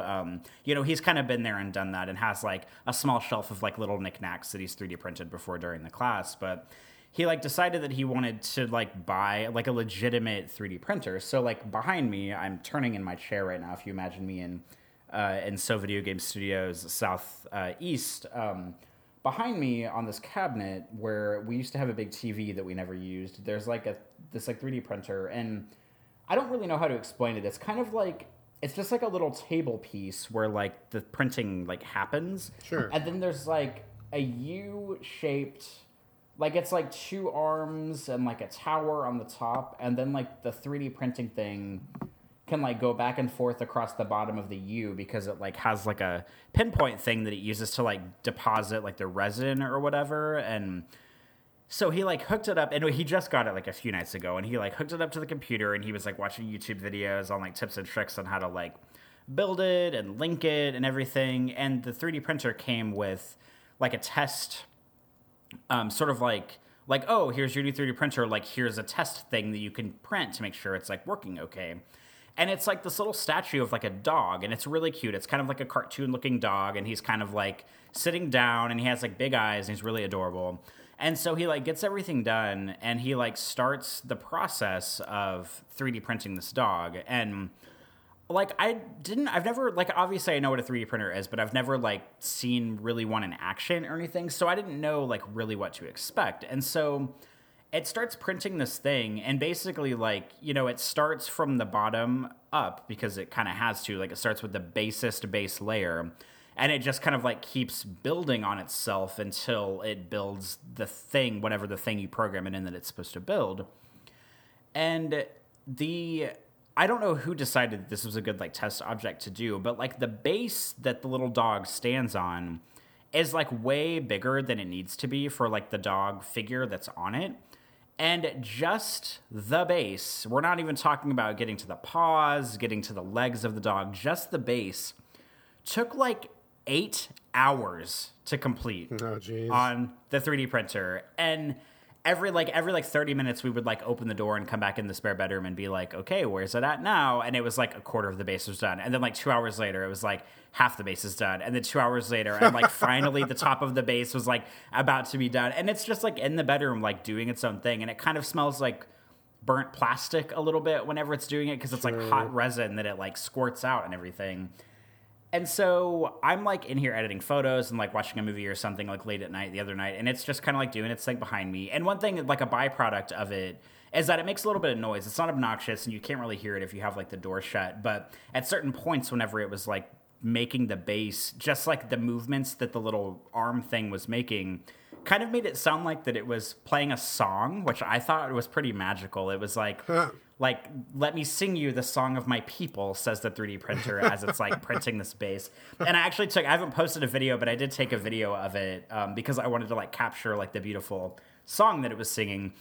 And so like I get ready to go to bed. And of course it's like 5 o'clock in the morning or something because I was staying up ridiculously late. And I like give it one last look. And at this point it's been about maybe like 10 and a half hours. It's been just like continuously printing this thing. And it's like, it's looking pretty good, and it's like 80% done. Like most of the dog is there. It's kind of like up to the eyeball area, and it looks good. I was actually like impressed. I was not impressed with how long it took because I didn't really know like how long it was supposed to take. But it looked good, and it looked like it was doing the job. And so I go to bed, I get up the next day, and I wasn't even thinking about it at all. And I like go in the living room, and Patrick's like reading on the couch or something. And he was like, yeah, the 3D printer messed up the figure last night. And I was like, what? And so it got like 90% of the way done. And I guess like somehow it like the figurine like shifted on because the base is glass. And apparently like, it didn't print glass, but the figure sits on a pane of glass is what I mean to say. And like apparently like it shifted in a certain way, or like it got jostled. Like I don't know how it happened. It's just some kind of like error on the 3D printer's part, and it like messed up the top of it. So the dog was missing like the top like quarter of his head, and it had all of these like stringy like resin pieces like coming off of the top of his head. And I was just like, wow. Like obviously, you know, there's going to be some trial and error with the 3D printer. You don't just press a button and it like magically makes like, you know, like an arm for you or like a prosthetic leg or something. But like just the fact that it took like probably like 12 hours straight of like making this figure, and then it like fucked up at like the 11th hour whenever we were both sleeping. We had the door shut. Like the cats didn't get in here and mess it up. It was like totally on its own, just doing its own thing. And it messed it up. And then he tried to print something smaller the next day that was only like a 30-minute project. And like the same thing happened, and it like shifted somehow. Seriously? Yeah. And I guess there's like solutions for it. Like one of the solutions he found, which I think is creative and hilarious and actually very applicable, is that apparently you can spray hairspray on the glass base, and then once it starts printing the thing, like it will make the thing stick so that it won't shift on the base, because once it shifts, like you're kind of fucked. And like it's not supposed to shift, but like it's apparently a thing that happens if like it slides on the base even a little bit, because the computer is not smart enough to like acclimate to the figure moving. Right. It just prints where it's supposed to print. Sure. Totally. Yeah, and so like I guess there's like a hairspray trick where you can like spray the thing with hairspray, and then once it starts printing, it'll like stick to it. Which is funny to me because back in my high school show choir days, whenever the women wore, they called them character shoes, which were like theater shoes that have like a little like 2-inch heel. That was a trick that the women used in show choir, was you spray the bottom of your little heels and like the sole of them with hairspray, so that way when you're dancing on stage you don't slip and you don't fall. So I was like, oh, this like makes perfect sense. This is like a clever application for hairspray. So I'm kind of in this funny like loop again where it's like Patrick bought something expensive and then it like didn't work. And I mean, he's not gonna like give up or anything, you know, he didn't buy it for nothing, but he's, you know, planning on more stuff that he wants to build. But I feel like just from here going forward, there's gonna be some kind of like bad juju with the 3D printer, and it's gonna like get like 90% done and fail like every time. And it's just like, I don't know, it's kind of frustrating, and I feel a little bit sorry for him, but I have no doubt that he will figure it out and figure out the tips and tricks, and that we will come away successful in this endeavor. But it was just disappointing that it took like 12 hours to print that stupid dog, and then it like messed up like 90% of the way through. That fucking blows. I guess I have seen a 3D printer before. I've never like worked with one or anything, but I mean, I know enough about them just to be familiar. No expert by any means or anything, but I guess a couple of questions. So I guess number one, knowing how long it takes them to make things, I guess, like, what is the wear and tear on those? Like, what is the expected, like, lifespan of something like that? And, like, how easy are they to fix, or what do you do if it breaks? And number two, you spent, like, 8 hours squirting that dog onto the little thing, and then it fucked up at the end, and it's like, how much does that material cost? Like, the resin? Because obviously you're not going to have a fucking fucked up dog on your shelf. I mean, you're going to be like, oh, that's the birth defect dog that we had in Patrick's printer. You're not going to keep that. You're going to throw it away, right? So, like, I guess, like, how much does it cost to get more of that stuff? And then also, is it, like, biodegradable? Or, like, I mean, is there going to just be, like, this landfill full of, like, floppy-headed dogs somewhere? Like, what do you do with all these things? Okay, I cannot answer a single question you've posed because I don't know. I don't know anything. I know for a fact that the stuff that he buys is called filament, and it's in kind of like in rolls, and you just like kind of like take the roller thing off. It kind of looks like a film reel, as a matter of fact, and you like, but it's like a tube instead of like a flat like film. And that's kind of like what he uses to print. He bought like 3, I guess, like canisters, I don't know what to call them, of filament. So he has a certain amount, but I don't really know anything about it. I don't know like the lifespan of the filament. I don't know, what like square inchage you're supposed to get out of like a roll of filament. I have no idea if like the whole like biodegradable thing, I don't know anything about that. I don't know if the stuff is biodegradable. I don't know anything. I don't even know how much the stuff costs. Like, I'm sure there's different types of filament. There's probably like, high quality stuff and like low quality stuff or whatever. There's probably like a million different kinds. So unfortunately, I can't answer any of your questions because I don't know anything about it. I also don't know how long the 3D printer is supposed to last. I don't know how troubleshooting goes on it. I don't know anything. I came to this banter section completely unprepared for questions, but I don't know, try to prod Patrick a little bit and see if he has more info and then bring some updates later on. I would be curious to know because you have raised so many issues, and just FYI for future, anytime you bring up anything relating to robot arms, make sure you budget the appropriate amount of time because that's not going to be a quick discussion no matter what you say. So, a little disappointed, buddy. You thought we were going to gloss right over that? Come on. Come on. Well, I think I was hoping that I had talked about it before and that you would just be like, yeah, we've heard it before. That I could be like, all right, now let's talk about the 3D printer. But that was my fault because I forgot. But, whenever you do a podcast every week for 2 years, it is hard to remember all the things you talked about in the past, so forgive me on that one. That is for fucking sure. But now I'm going to be kind of disappointed, like, when we finally make it out there to Louisiana to visit you guys, I'm going to be in my head thinking, like, his left arm is going to be made of metal, and it's not going to be, and I'm going to be sad, so... all right, let's move on. Let's move on real quickly here. What do I have for... Oh, okay. We kind of skipped banter for a while, so we didn't really talk about some stuff. I gotta go. I have a whole list of things written down. We're not going to cover all these, but I'll just pick out the highlights. I'm just going to go straight into like TV/film as we do here. We never talked about me going to see the film Shazam, did we? We did not, because I think you saw it before our last show. We did not do banter on the last show. It was a while ago. Okay, so prefacing this discussion, you know what this movie is, right, or no? Yes. Okay. This is, for people who don't know, it is the newest film in the DC universe, and it is incorporated into the DC universe. It stars, I don't know what that guy's name is, but he was on Chuck, which was running on ABC for a long time, where he was like a nerd that was also a spy. That was a pretty well-liked show for a while. It's not Zach Braff, is it? No. In fact, maybe his name's not even Zach. He's God, terrible. I don't know what his name is. I've never really like watched a show with that guy in it, but my wife really liked him on that TV show, so I would like walk through the room and see him. So I know who he is, but like I never like really like watched him or anything. I'm not like a fan or anything, but anyway. Oh, he is Zachary Levi according to IMDb. Yeah. There you go. Thank you, Zachary Levi. So Shazam is one of the weirder characters in the DC universe. I'm not a DC like expert. I was more of a Marvel guy growing up. Which has really paid off in spades for me. Thank you, Marvel Universe. But, I was aware of him. And, from what I can gather, he's kind of like on the same level as like a Superman. Maybe not quite as strong as Superman, or maybe not quite as invulnerable. But he's like, apparently like one of the heavy hitters in the DC Universe. But he's also like goofy as shit. Because when he was created way, way, way long time ago, the creators just had like a really shit origin story for him. Like basically it was like he had the powers of like all these different Greek gods like combined into one person, and it was just really like lame and just not cool and not a very cool origin.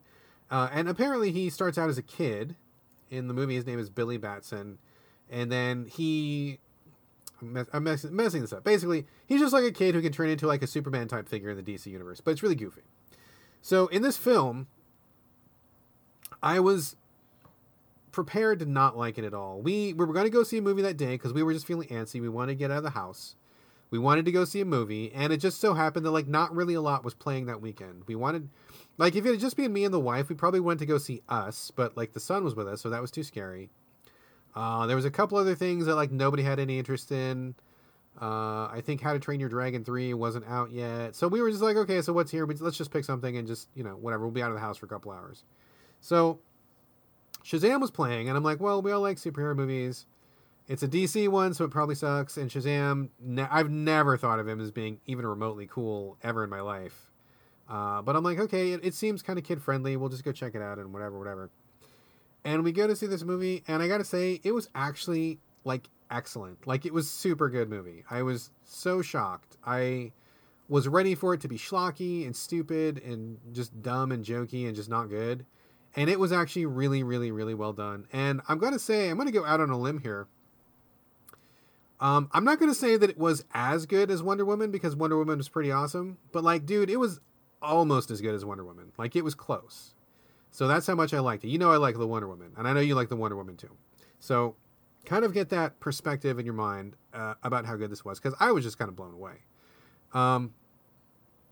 So, I mean, the story was kind of cool. They made him out to be kind of the kid was like a foster kid, and so they got into some foster kid stuff, and then he eventually gets the powers, and it was kind of cheesy, but it wasn't too bad.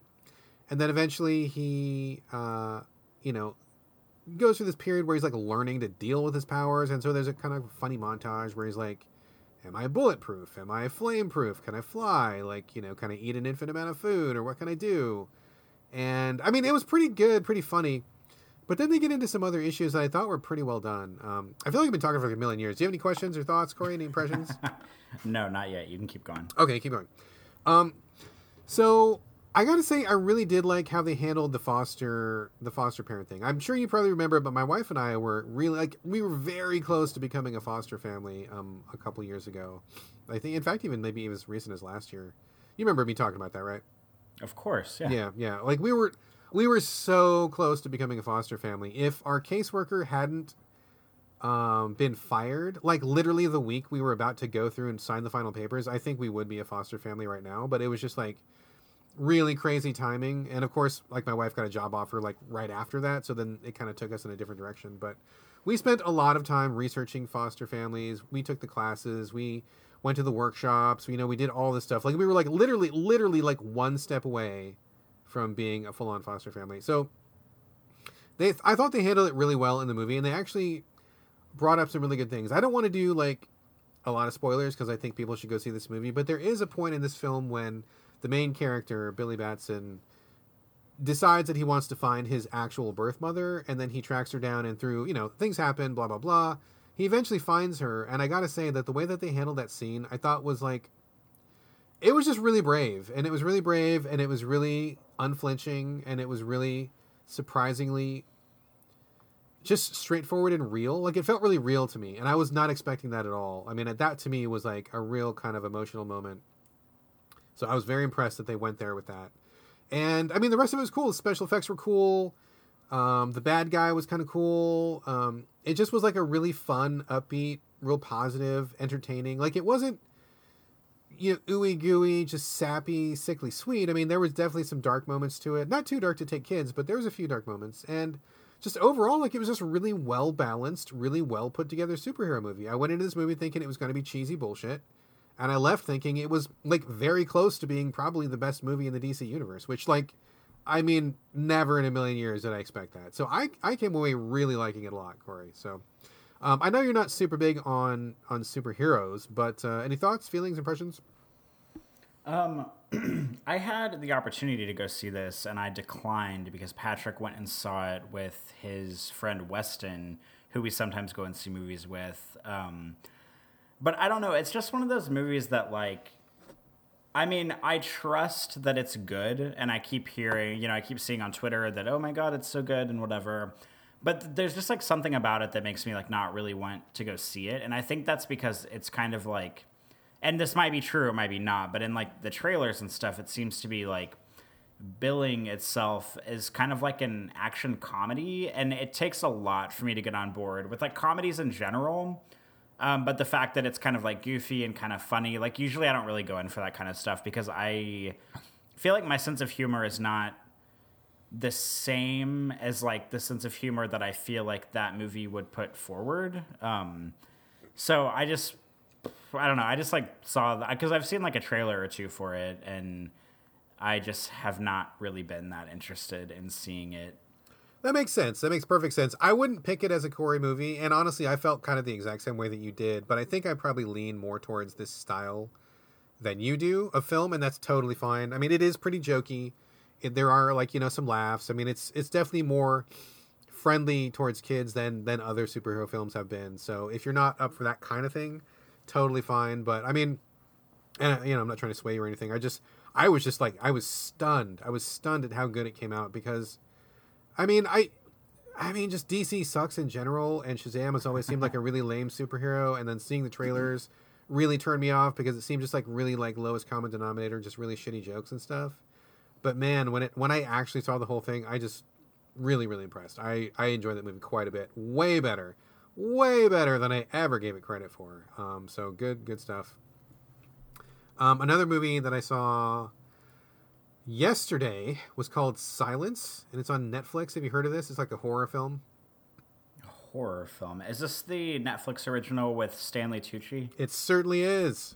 I have not seen it, but I've seen like a picture for the movie, and I've seen a lot of comparisons being drawn to A Quiet Place, which was last year's horror breakout movie. Oh, totally, dude. This is literally like The Quiet Place Part 2. Like, it is it is pretty shameless in how close it is to that film. I mean, it just is. Like, and it's funny, there's been a number of, like, sensory deprivation movies ever since The Quiet Place made it big. There was the Bird Box with Sandra Bullock where she couldn't see, and this is Silence with Stanley Tucci where you can't talk again, so you can be quiet. I'm sure there's a couple more coming out, but obviously trends are a thing in Hollywood. But I gotta say, it was okay. Like, if you want like a B movie horror film, it's pretty okay. I mean, it's basically the exact same thing as A Quiet Place. People are mining in the Appalachian Mountains or something. They break into this like cavern that's like 1,000 feet below ground, and it ends up being, I don't know, some cavern that time forgot. It was filled with these like mutant bats that are all blind, but they can hear really well. And they escape into the wild, the surface world. And there's like 1 billion of them. There's like tons of bats, which makes me wonder what the fuck they're eating down there, because how can you support that many bats down there unless they're cannibals or something? But basically they attack anything that makes a sound. And so, as you can imagine, people start getting mowed down left, right, and center. And Stanley Tucci and his family are trying to survive. Now, this is also not only in the sense that you need to be quiet as in The Quiet Place, but in The Quiet Place, one of the main characters was actually deaf. She was a literal deaf girl who was also an actress. And so she played deaf in the movie, and that was a big part of the actual film. In this film, they also have a deaf girl, but she is late deafened. And I'll explain that if you don't know what that means. Late deafened is a person who grew up speaking and hearing like a normal person, but then something happens and they become deaf later in life. So sometimes it's disease, sometimes it's trauma, like you have a car accident, you hit your head, or something like that happens, unexplained damage to your ear or something, and you become deaf, but you've already lived most of your life as a hearing person. So the person in this film is the actress that plays Sabrina on Netflix. I don't know what her actual name is, but she is not a deaf person at all. And so I was kind of put off that they had to pick a hearing person who was not actually deaf to play this role. But she was late deafened, so I guess it was not as bad as it could have been. But it was a little sketchy for me. I think they needed a little bit more sensitivity training, and maybe they could have found a legit deaf actress to do this. That would have made me feel a little bit better. There was a bunch of sign language in the movie. And I have to say, whatever sign coach they picked did an amazing job, because not only were the signs correct, he had the level of signing appropriate, where the mom did more than the dad, which is like 99% true in real life. The concepts of how they use the sign language were totally appropriate. I was very impressed by that. I forgot to look in the credits who the sign coach was, but whoever it was, A+ job.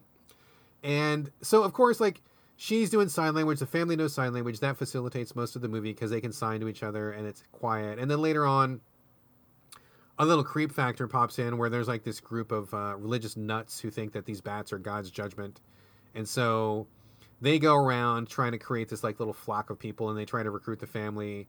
Family doesn't want to be recruited. Conflict ensues, blah, blah, blah. I mean, basically this whole thing is just A Quiet Place. So if you want more of A Quiet Place, this is literally Quiet Place Part 2. Like, so similar in tone, so similar in events, so similar in like just look of it.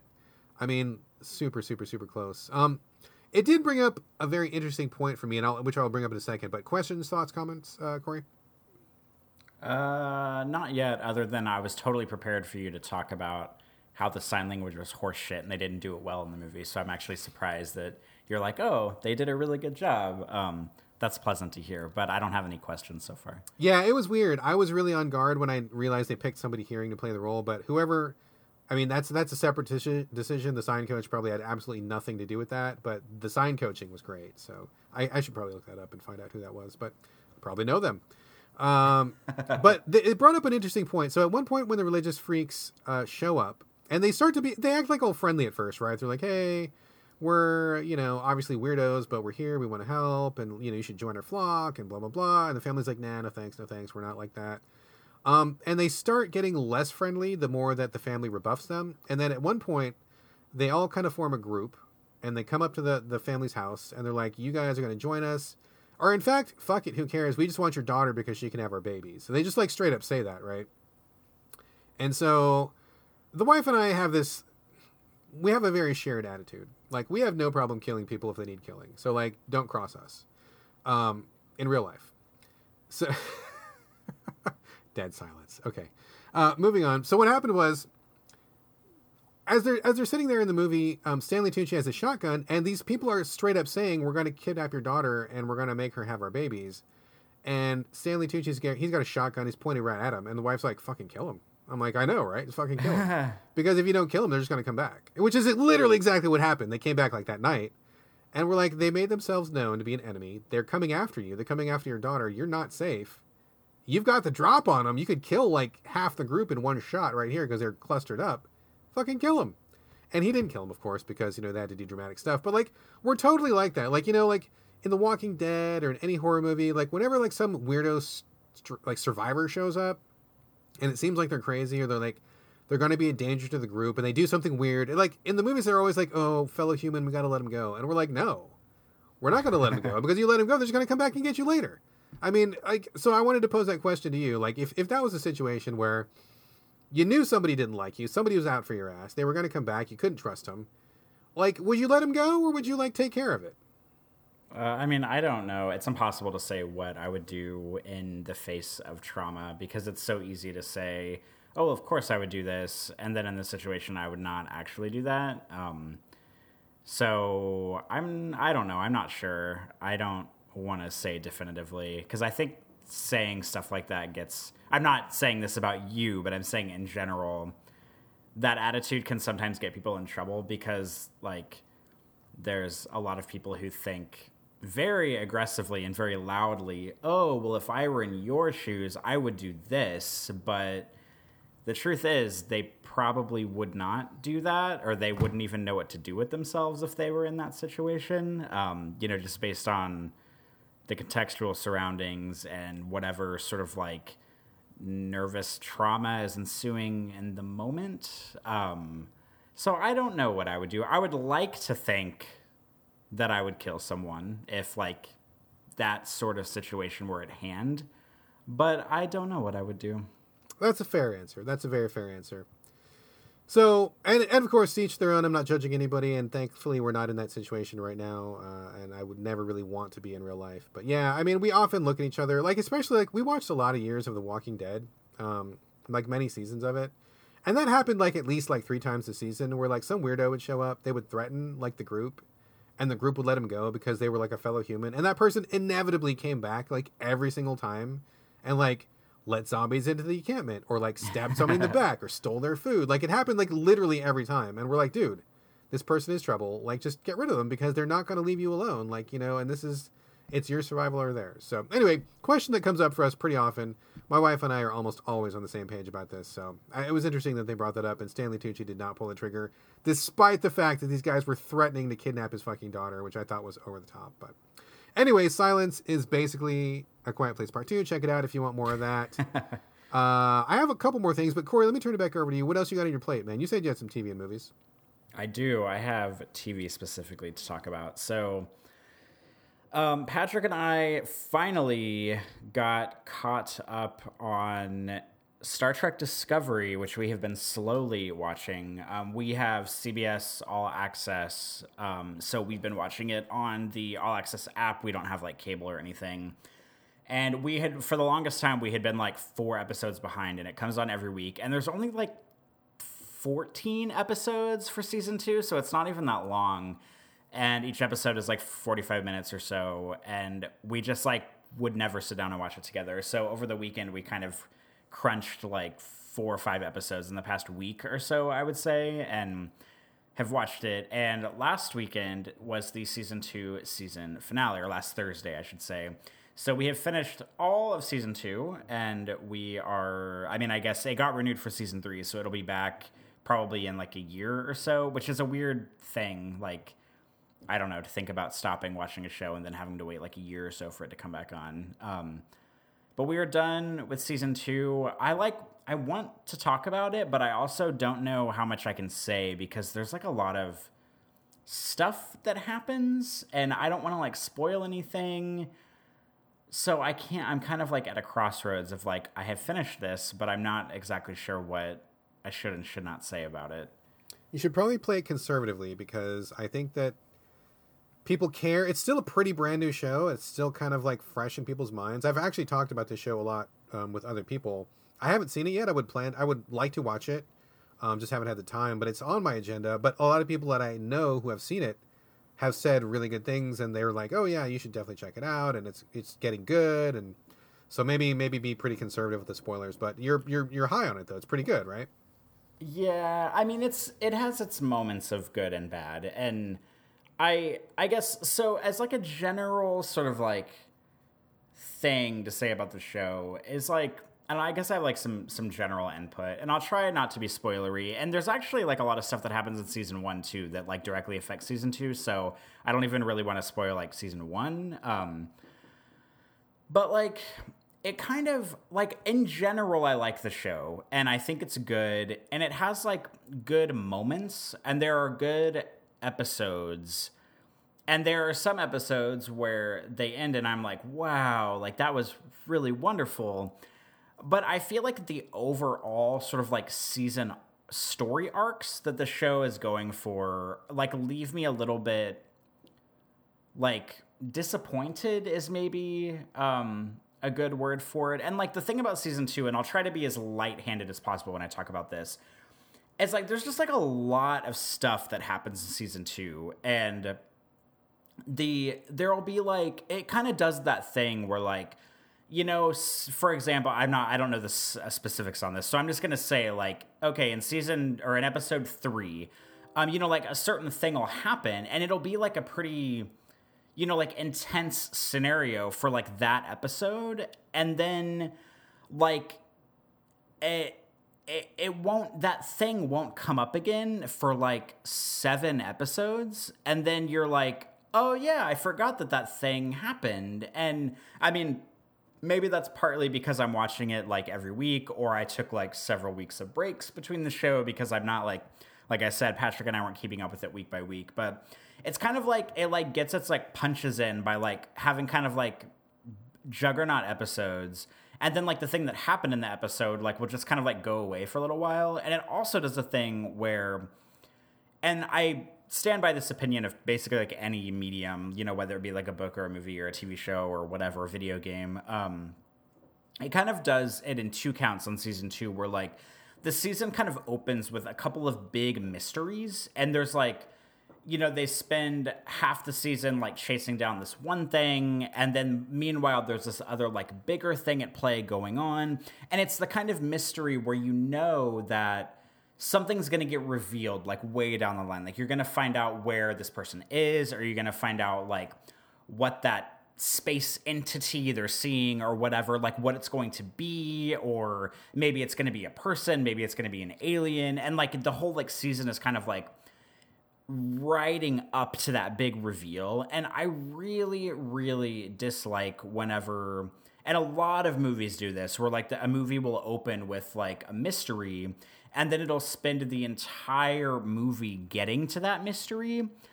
And no matter what happens, I'm like always disappointed whenever the mystery is revealed. Like I rarely find it satisfying whenever like the entire driving force of a narrative is like one single like mysterious thing that's happening.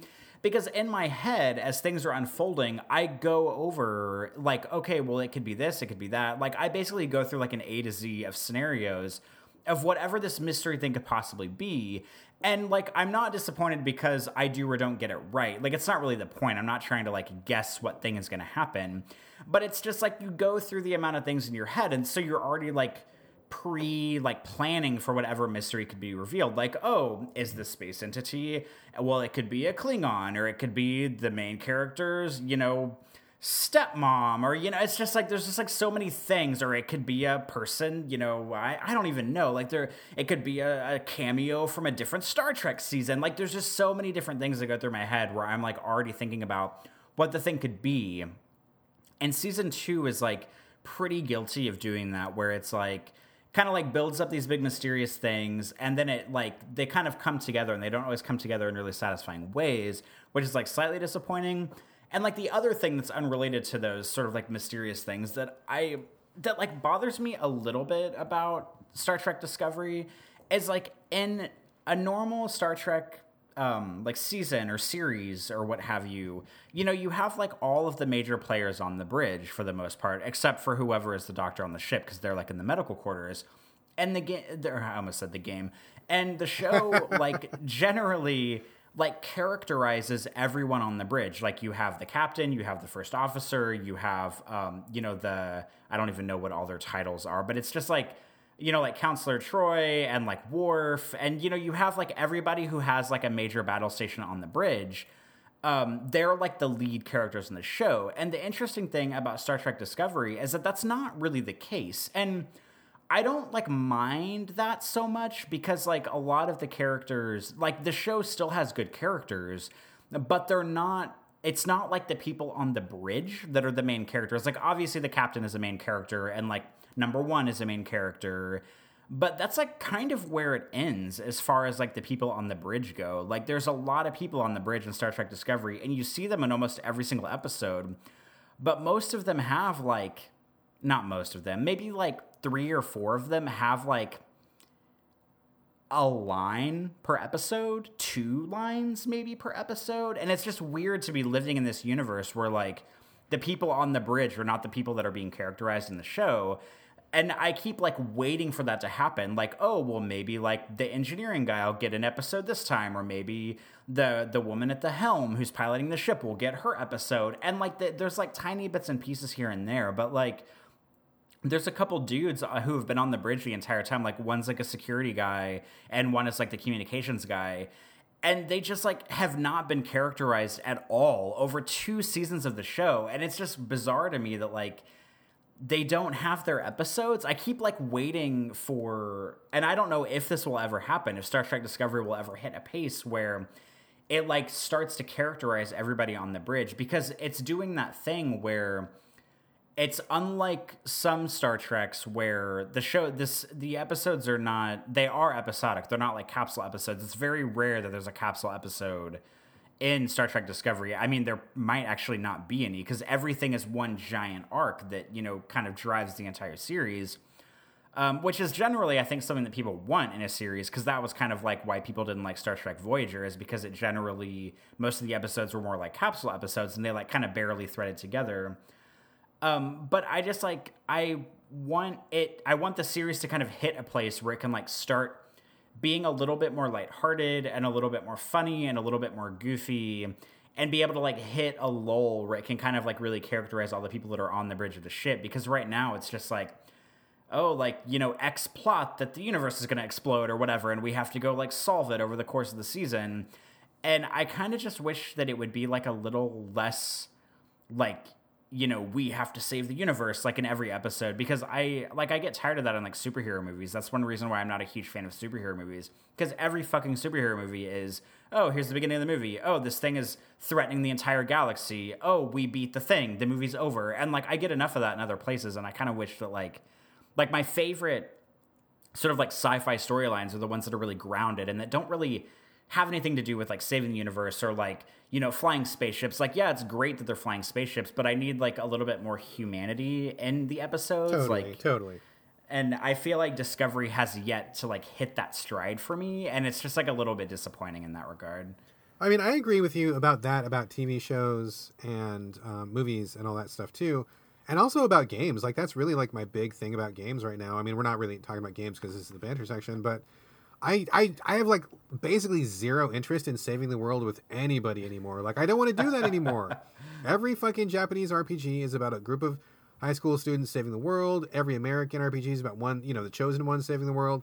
Like, I don't want to do that anymore. Like, I would love to play a game where, in fact, we might have even talked about this, where like you're in an office and like your goal is to like get a promotion, and like that's all. Like, nobody's gonna die, but you know, there could be like inter-office politics, or maybe like you're gonna go fishing or something, and while you're fishing you're developing a relationship with your son, or you know, there's like a billion stories that are smaller and that are character pieces and that you could still have gameplay mechanics, but you know, it's not about like a giant meteor crashing into the earth. It's not about death coming to wipe everybody out. It's not about the devil or anything. It's just like, you know, there's a million stories that are like really cool adventures that could happen. I mean, I'm right with you. Like, I love shows where you get to know the people, where you get to learn about their character, and like, you know, like you have an ensemble show perhaps, but like everybody gets an episode once in a while. I mean, I love that, and it kind of makes me wonder. I haven't seen Discovery yet, but I mean, I guess like hearing you describe it, it's like, what do they do? Is it just like the two main characters and everybody else just gets like a line here and there, and like the two characters enough to carry the show, or like how do they do a show without ever focusing on the other people? Well, they still, like, the weird thing is that they still have plenty of characters who like have a lot of stakes, because the show, in general, the show is about a character called Michael Burnham, who was played by Sonequa Martin Green, who I believe got started on The Walking Dead, and then she kind of crossed over to the lead. And so, like, she's the central character of the show, but the interesting thing is that she's not, like, the captain of the ship. She's not number one. Like, she doesn't start... She kind of starts as, like, an ensign or something in season 1. And she's on the bridge at a certain point. Like, she kind of has to, like, earn her way back to the bridge. But it is interesting because she's not, like, super in command of stuff on the ship, which is weird because, you know, Star Trek is generally about, like, the captain and like him or her leading the ship. But it's like, you know, the show is generally about the captain, Commander Saru, who plays sort of like the number one on the bridge, who is played by Doug Jones, a famous character actor who's basically the main character of like every monster movie. Every monster movie. Now I'm trying to think, what's the director's name that you talked about last week? Del Toro. He was in The Shape of Water. Del Toro. He was in Hellboy. Yeah. He was in, I mean, like every Pan's fucking tall, Labyrinth. skinny, every tall, skinny monster. He is that guy. Yeah. So like he's a big character. There's another like ensign on the deck named Captain Tilly, Sylvia Tilly, and she's like hilarious. She's kind of like the comic relief of the show. And there's like a guy who works in engineering, and he's like the openly gay character on the show, and he's like one of the leads. And then you have like in season 2, there's a lot that has to do with Section 31, which people who know Star Trek will know that Section 31 is kind of like the undercover, like covert ops, like sort of above the law fleet in Star Trek. And so there's like a lot of there's like two, like the captain and number one from a Section 31 ship that are like pretty prominent in season 2 specifically. So there's just like, there's like enough characters to hold it down, but it's just interesting to me because like usually those characters are all the major players on the bridge, but in Discovery, like it's not all of those people. And I keep like waiting for everybody on the bridge to like get their episode. And so far, like two of them maybe have gotten their episode, and that's it, because the show is so focused on like stopping whatever is causing this war or whatever is threatening the universe. Like, it's more focused on that than it is like humanizing the characters that I wish it were humanizing. Gotcha. Interesting. I mean, would you recommend it at all? I mean, it sounds like you kind of like it, but also maybe it's not quite popping for you. I mean, would you still recommend it? I recommend it. I think it's good. I mean, if I didn't like it, I wouldn't be watching it. That's kind of like a bigger point here. I just I have reservations with the way that the way the show's going, kind of how things are progressing. I feel pretty confident in saying that season 1 is better than season 2. So for people, if you're listening to this, y'all, and you've never seen Star Trek Discovery at all, and you're thinking about getting into it, season 1 I think is very good. Like, I think it's a good place to start. It really kind of kicks the show off in a new direction, and it really goes places. And like, season 1 has like an arc. Like, it goes places that season 2 like cannot bring you back from, and I really appreciate that.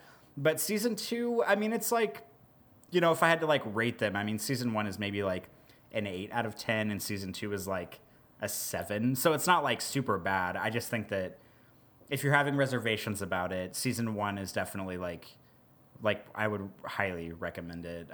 Just know that, in my opinion, season 2 is like a little bit not as good. Interesting. Like I said, we do plan to watch it. We just haven't got around to it. But something, I wasn't going to bring this up, but now that we're talking about Star Trek, I was actually thinking of something kind of funny and weird and interesting the other day.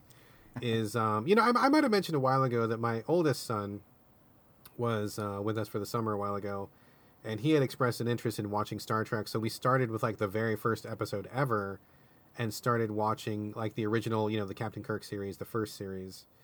We got a good way into it, and he actually surprisingly enjoyed it. I was ready for him to say, oh my God, this is too old, I can't watch this. But he actually did kind of get into it, which was kind of nice. So we watched some of that, and then he went back home to his mom, and we haven't really like finished off with that. But, you know, time went by, and then my youngest son, who lives with me, is kind of getting into that same zone. And, you know, I've talked about the Orville several times on the show, and I still really like the Orville a lot. There's been a lot of cool episodes this season, season 2. It's been very strong. But something that I think is kind of interesting is that my youngest son has never seen an episode of any Star Trek ever. So he has only seen the Orville, which I think is a good show, and I'm glad that we watched it, and I think it's actually a good entry point to Star Trek because it basically is Star Trek, just a little bit funnier. But I'm like, you know, I was kind of planning on busting out like Next Generation for him when he was ready, and now I'm like, well, now that we've seen the Orville's closest parallel is Next Generation, so we've seen like 2 episodes of the Orville, and if I bust out Next Gen now, he's going to be like, wait a minute, these guys are ripping off the Orville. What's going on? Like, it's weird to think that he's watching a one-off Star Trek show and not seeing Star Trek, and that will be his point of reference for every Star Trek thing that he ever sees for the rest of his life. So I don't know if some Star Trek fans out there think I have committed some kind of big crime or something by doing this, but I mean, it's interesting to think that he is always going to think of like Lieutenant Bortus as instead of Lieutenant Worf, like they're kind of analogs, or he's going to think of, you know, the robot guy on Orville instead of thinking of Lieutenant Data, where there's these parallels, different, of course, different, but still like kind of in the same wheelhouse. So something to think about. I was gonna maybe like get Next Gen going once we had watched all the episodes of Orville. We're almost to the end of it, but I don't know. I'm kind of curious to see how that goes. I have no other further comment or anything, and you know, feel free to, you know, pass on a comment if you want. But just something to think about. Like, it's just weird to me that he's got the off-brand Star Trek before he got the Star Trek, and now the Star Trek is going to seem like the off-brand Star Trek. Yeah, I mean, unfortunately, that's kind of like, or maybe I should say, like, for better or worse, it's kind of one of those, you know, just like as generations go, because basically in entertainment, all you have is like people remaking the same things or remaking versions of things over and over and over again without realizing it. And when you were talking about that, I was thinking about like, that happens a lot in music too, because you'll have like songs either that are remade or songs that sample like produced music from other songs. And so you have like, like younger kids who hear a song and they're like, wow, this is really good. And you're like, yeah, so was it when it was originally written 30 years ago. And they're like, what? And so like, people don't even realize that like the songs are being remade, or that like the music that was produced for them was actually produced for a song like 30 years ago that was maybe in a better song, maybe in a worse song, who knows. But It's like, I don't know, I insert like originality is dead or something in here. No, 100%, dude, 100%. I remember when Vanilla Ice was popular in like the 90s or whatever, everybody was like loving that song for that hot second. And then I'm like, well, actually that was like from Under Pressure. Like it's literally the same piece of music. They're like, people had like no idea that song even existed, or like, like you just said, I mean, there's a sample, or like people will hear like a guitar riff and I'm like, oh yeah, that was totally just like what Eddie Van Halen did like 20 years ago or something. And, who knows what he got it from too, right? Like, I've only been alive for so long, so the references can only go so far back. But yeah, totally. I mean, there's literally nothing new under the sun, no matter what you think you've got. And this is a perfect example of that. So I guess we'll see how it plays out. But on the plus side, I think The Orville's great, so I'm happy that he's watching that. It's not terrible, so a lot of good stuff on that show. I just have like one more thing. Do you have anything else on your agenda? Or how are you doing on your list? I think I'm cleared for banter. All right. I just have one more quick thing, just really quick mention since we're talking about TV. I was loving Steven Universe. I talked about it a couple times on the show previously. My son and I just finished all of it. I wasn't sure if it had a beginning, middle, and an end, or if it was like an ongoing thing or whatever. It seemed like there was multiple storylines going, but I didn't know what was ahead. I wasn't spoiling myself. I didn't really want to ask anybody. But we finished it all, and I can't say if it's 6 or 7 seasons, because like if you look at Netflix or whatever, it has 6 seasons, but if you go to Hulu, they broke it into 7, and I don't know why they did that. Kind of weird, but regardless, whether it's 6 or 7 seasons, it does have a beginning, middle, and an end, and we watched all of the entire thing. And I gotta say, like, it blew me away. Like, it was so good. It was so rich and meaningful, and we got to the end and they covered so many topics, and they just talked about it was just like such a human show. Like, despite the fact that Steven is like half human and half alien gem creature, and the other people in the show are gem creatures, and he's living in this weird town and weird things happen. Like, it was just like over and over, it just really drove home like humanity. Like, we are all who we are, and that's okay. We should love who we are. We should accept other people for who they are. You can't really be happy unless you're really expressing your most inner genuine self. Those kind of issues over and over and over, not only in how they relate to just being as a human, but also specifically in relation to like, LGBT stuff and issues and just being queer. I mean, it was pretty obvious that stuff comes up a lot. And I was really grateful for how they handled it. I thought it was all really touching and sophisticated and yet accessible and never like super overwhelming. And they touched on a lot of things that I thought were really surprising to be in a cartoon. And the ending got really good, like really, really good. And they wrapped it all up, and I felt like it ended strong. And overall, man, I mean, it sounds kind of ridiculous to say, but I feel like I'm kind of like a better person for like watching the whole series, because it just was so good. Like, it was so much good work being done there, not only from an entertainment perspective, but just like they had like things to say, like in all capital letters, like this series had a point. It had a message. It was reaching out to kids these days, and it was reaching out to people. And I mean, it was doing good work. I mean, everything about it I love. I love the characters. I love the story. I love the message. Really, really glad I watched it. I know I was giving it a lot of love before. I'm just going to give it more love now. And if you're listening to this show and you haven't watched Steven Universe and you think you might be up for a cartoon about like queer issues and about being friends and about finding yourself, this is pretty awesome. Pretty amazing. I have like literally nothing bad to say about it. We even listened to the soundtrack. There's a number of musical episodes, and the songs are actually really good as well. So great soundtrack, great writing, great characters. It's just great all around. One of the best things I've ever seen. I loved every minute of it. And now you don't know what to do with your life now that it's over. Oh, dude. It was a mistake to start with Gravity Falls and Steven Universe, because we started at the top, and I didn't realize that. But like, we watched 2 of the best things ever. And we've tried to get on board with a couple new series since then, and it has been shit show after shit show after shit show. Big thank you to everybody on Twitter. I asked for some recommendations, and I got like a bunch of recommendations. I got like 20 or 30 different shows that we're going to watch, but we've been through maybe 3 or 4 of them so far. And ooh, whoa, wow, yuck, dude. A lot of these are just like, they have the shrill, random, irritating aspect of modern cartoons, but without the heart or the message or the depth to them. And I'm willing to give shows a chance, but if I get through like 3 episodes, I'm giving everything 3 episodes. If I get to the end of 3 episodes and I fucking can't stand your show, like, I'm bailing. Like, I'm not going to put more time into it. So it's really tough. We haven't found anything to replace Steven Universe and Gravity Falls, but folks, if you're listening, if you got a good recommendation, please email me here at the show. Let me know what you think I should watch. I've got another like 25 different shows that we're going to audition to see what we're going to sign up for. So there's, we're not out of shows. I mean, there's infinite shows, but nothing. I mean, it's going to take a really amazing show to fill that gap. I don't know if anything can fill that gap, but hopefully we'll find something that's at least good to watch soon. Nothing yet, but we're getting there. All right. Well, we've been bantering for like 100 million years. Literally since the dinosaurs were alive. Literally. The last Stegosaurus just keeled over. It's time to end banter. All right. You ready to talk about some games? I think so. All right. Let's talk about some games.